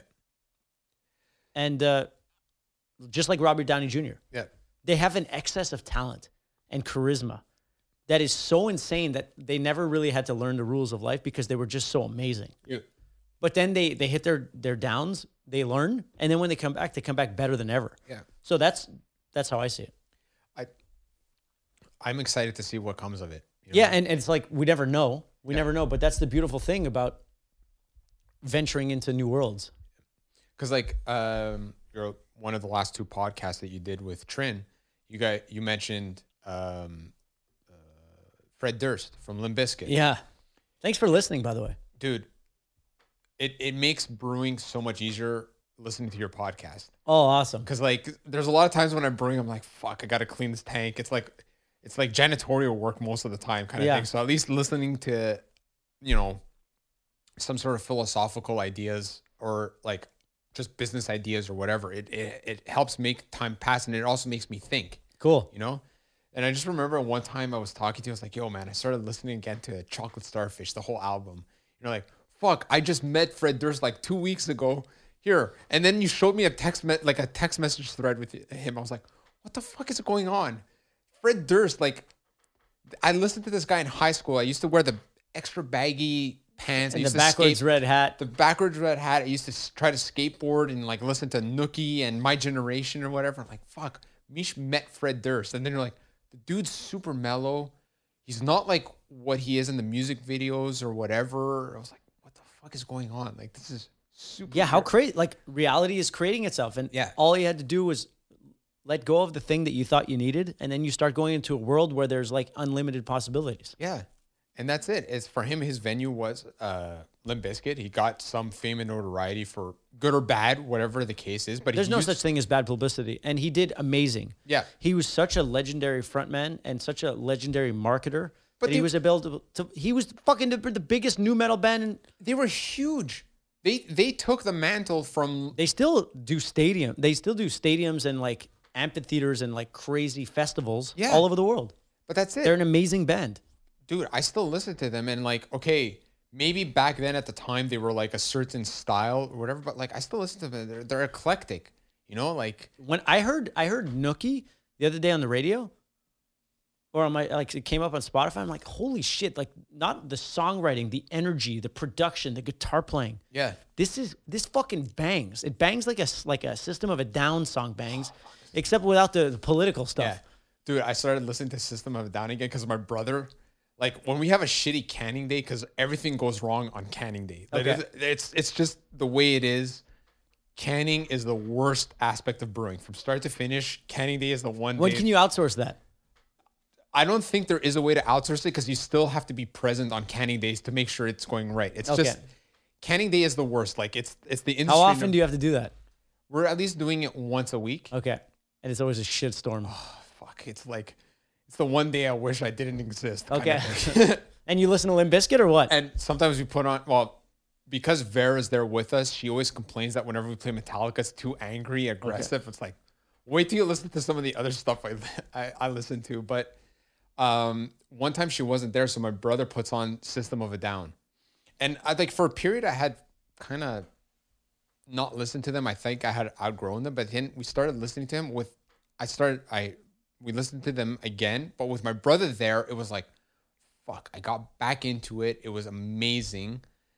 It was like, it reminded me of the high school days too. And like, remember, like what made me remember was on Tuesdays on Much Music, there was always a new music video for a band or an artist that would come out. And like, every time there was a new System of a Down one, it would come out. And then the next day, everyone who was a System of a Down fan would be like, yo, did you check out the music video? Yeah, it was so Aerials cool. was insane. Yeah.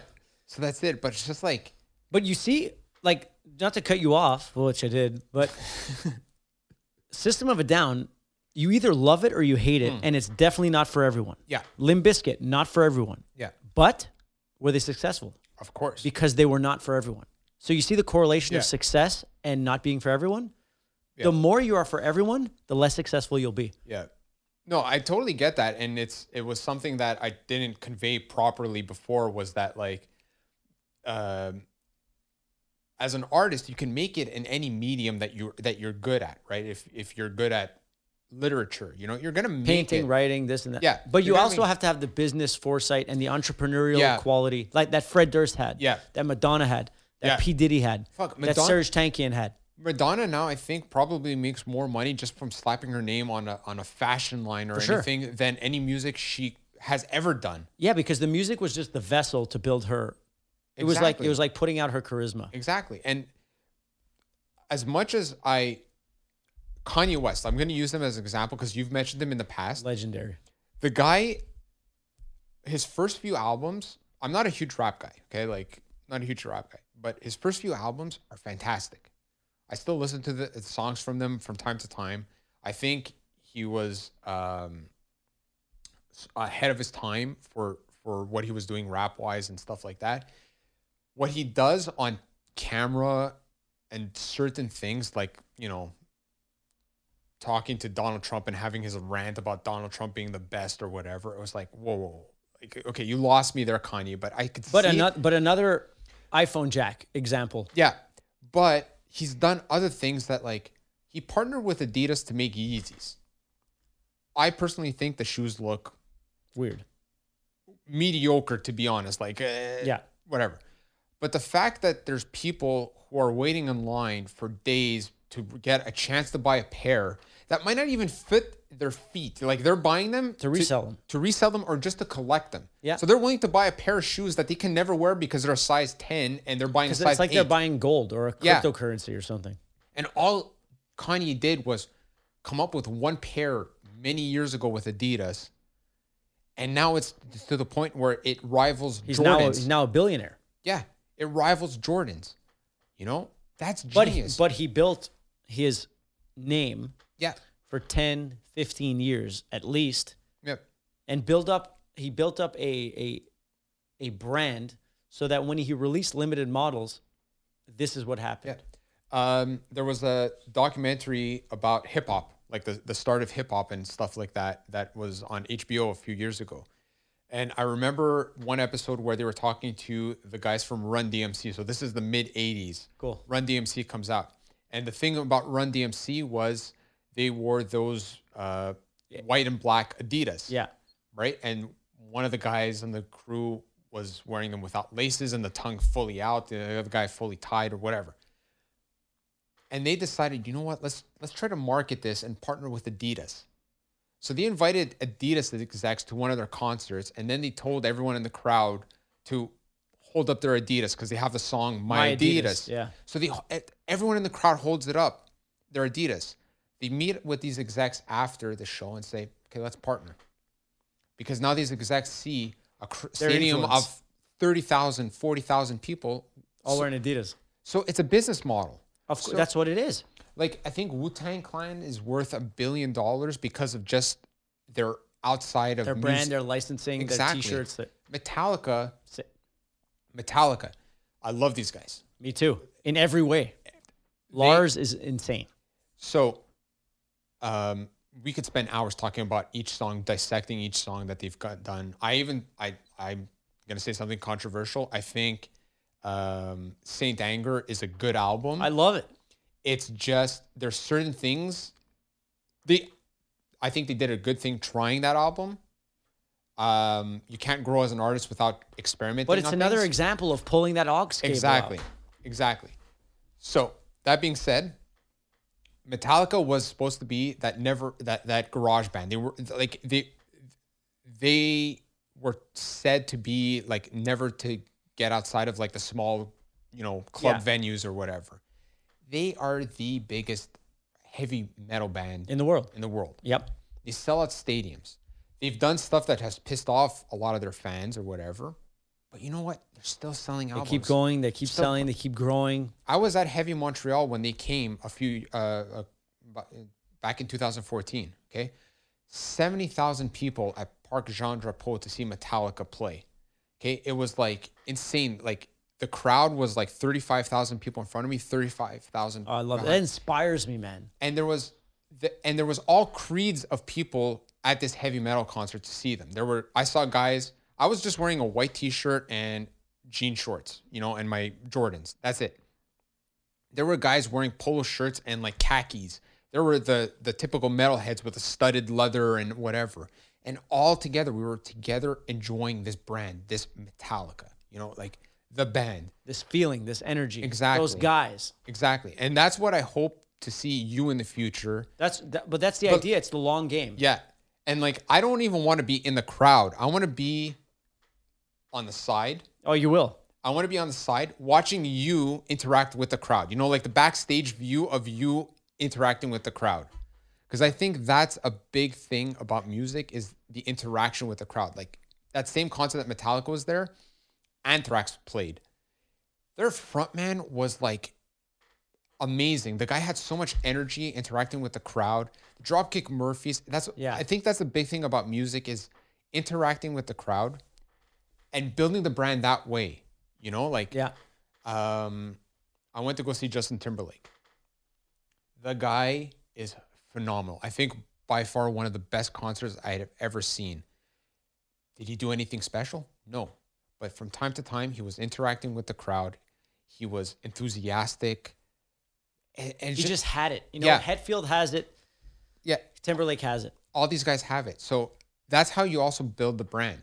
Well, yeah, it's just putting out your charisma and your vibration constantly. Just constantly putting out. Because that's a problem I have with the brewery is that I don't like being in front of the camera. So when Vera tries to catch me on doing things, I sometimes purposely fuck up things because I don't want to be in front of the camera. Man. But my brother, I don't know if he likes it or not, but it seems like he has more of a natural energy with the camera. So that's why he's always usually so why not? He's still a Balukas. Yeah. Everyone has their role. I don't know. I like to just be like the troll. James is the front man, but... Yeah, Lars is the brains of the operation. But Lars is the voice, really. Yeah. All right, so what are we going to do here? Are we going to keep going? Because I got to piss so bad again. I think maybe we'll end it. Okay. If you need to piss that third time in this podcast. All right, so what do we got right now? We got Luke's Brew. We got Thomas Balukas. Where can they find you? We're going to put all the links in the description. So they can find us in... You know what? I think it'd be easier to check our website to see where we're at. So, I'll just put the links in the description. Okay. You'll find it. Luke's Brew. Yeah. It's great. You can visit us at the brewery from Monday to Saturday. Actually, Wednesday to Saturday at 777 Avenue La Joie in Dorval, Quebec. Perfect. We're like a stone's throw from the airport. Stone's throw. Yeah, this is if you're in Montreal. Yeah. And then you can find our beer usually around Quebec as well. Amazing. So Thomas Balukas, thank you for hanging out. Thank you for having me. Thank you for being a great guest. Thank you for bringing the beer. Thank you for everything. My pleasure. And I can't wait to go piss now. All right. All right, so I'll be right back. But fellow time travelers, you know, a like, a subscribe, a follow, a share goes a long way because we want to get this out to even more trillions of Galactic Federation members. Thank you all for hanging out. The new album, the best album of the century, is coming out next week. Next week? No. I mean this summer. I'm just fucking around. Okay. Yeah, it's coming out. I would be working on it more right now. But it's coming out this summer, summer 2021, best summer ever. And I'll see you all soon, fellow time travelers. Thanks for hanging out. Keep it real.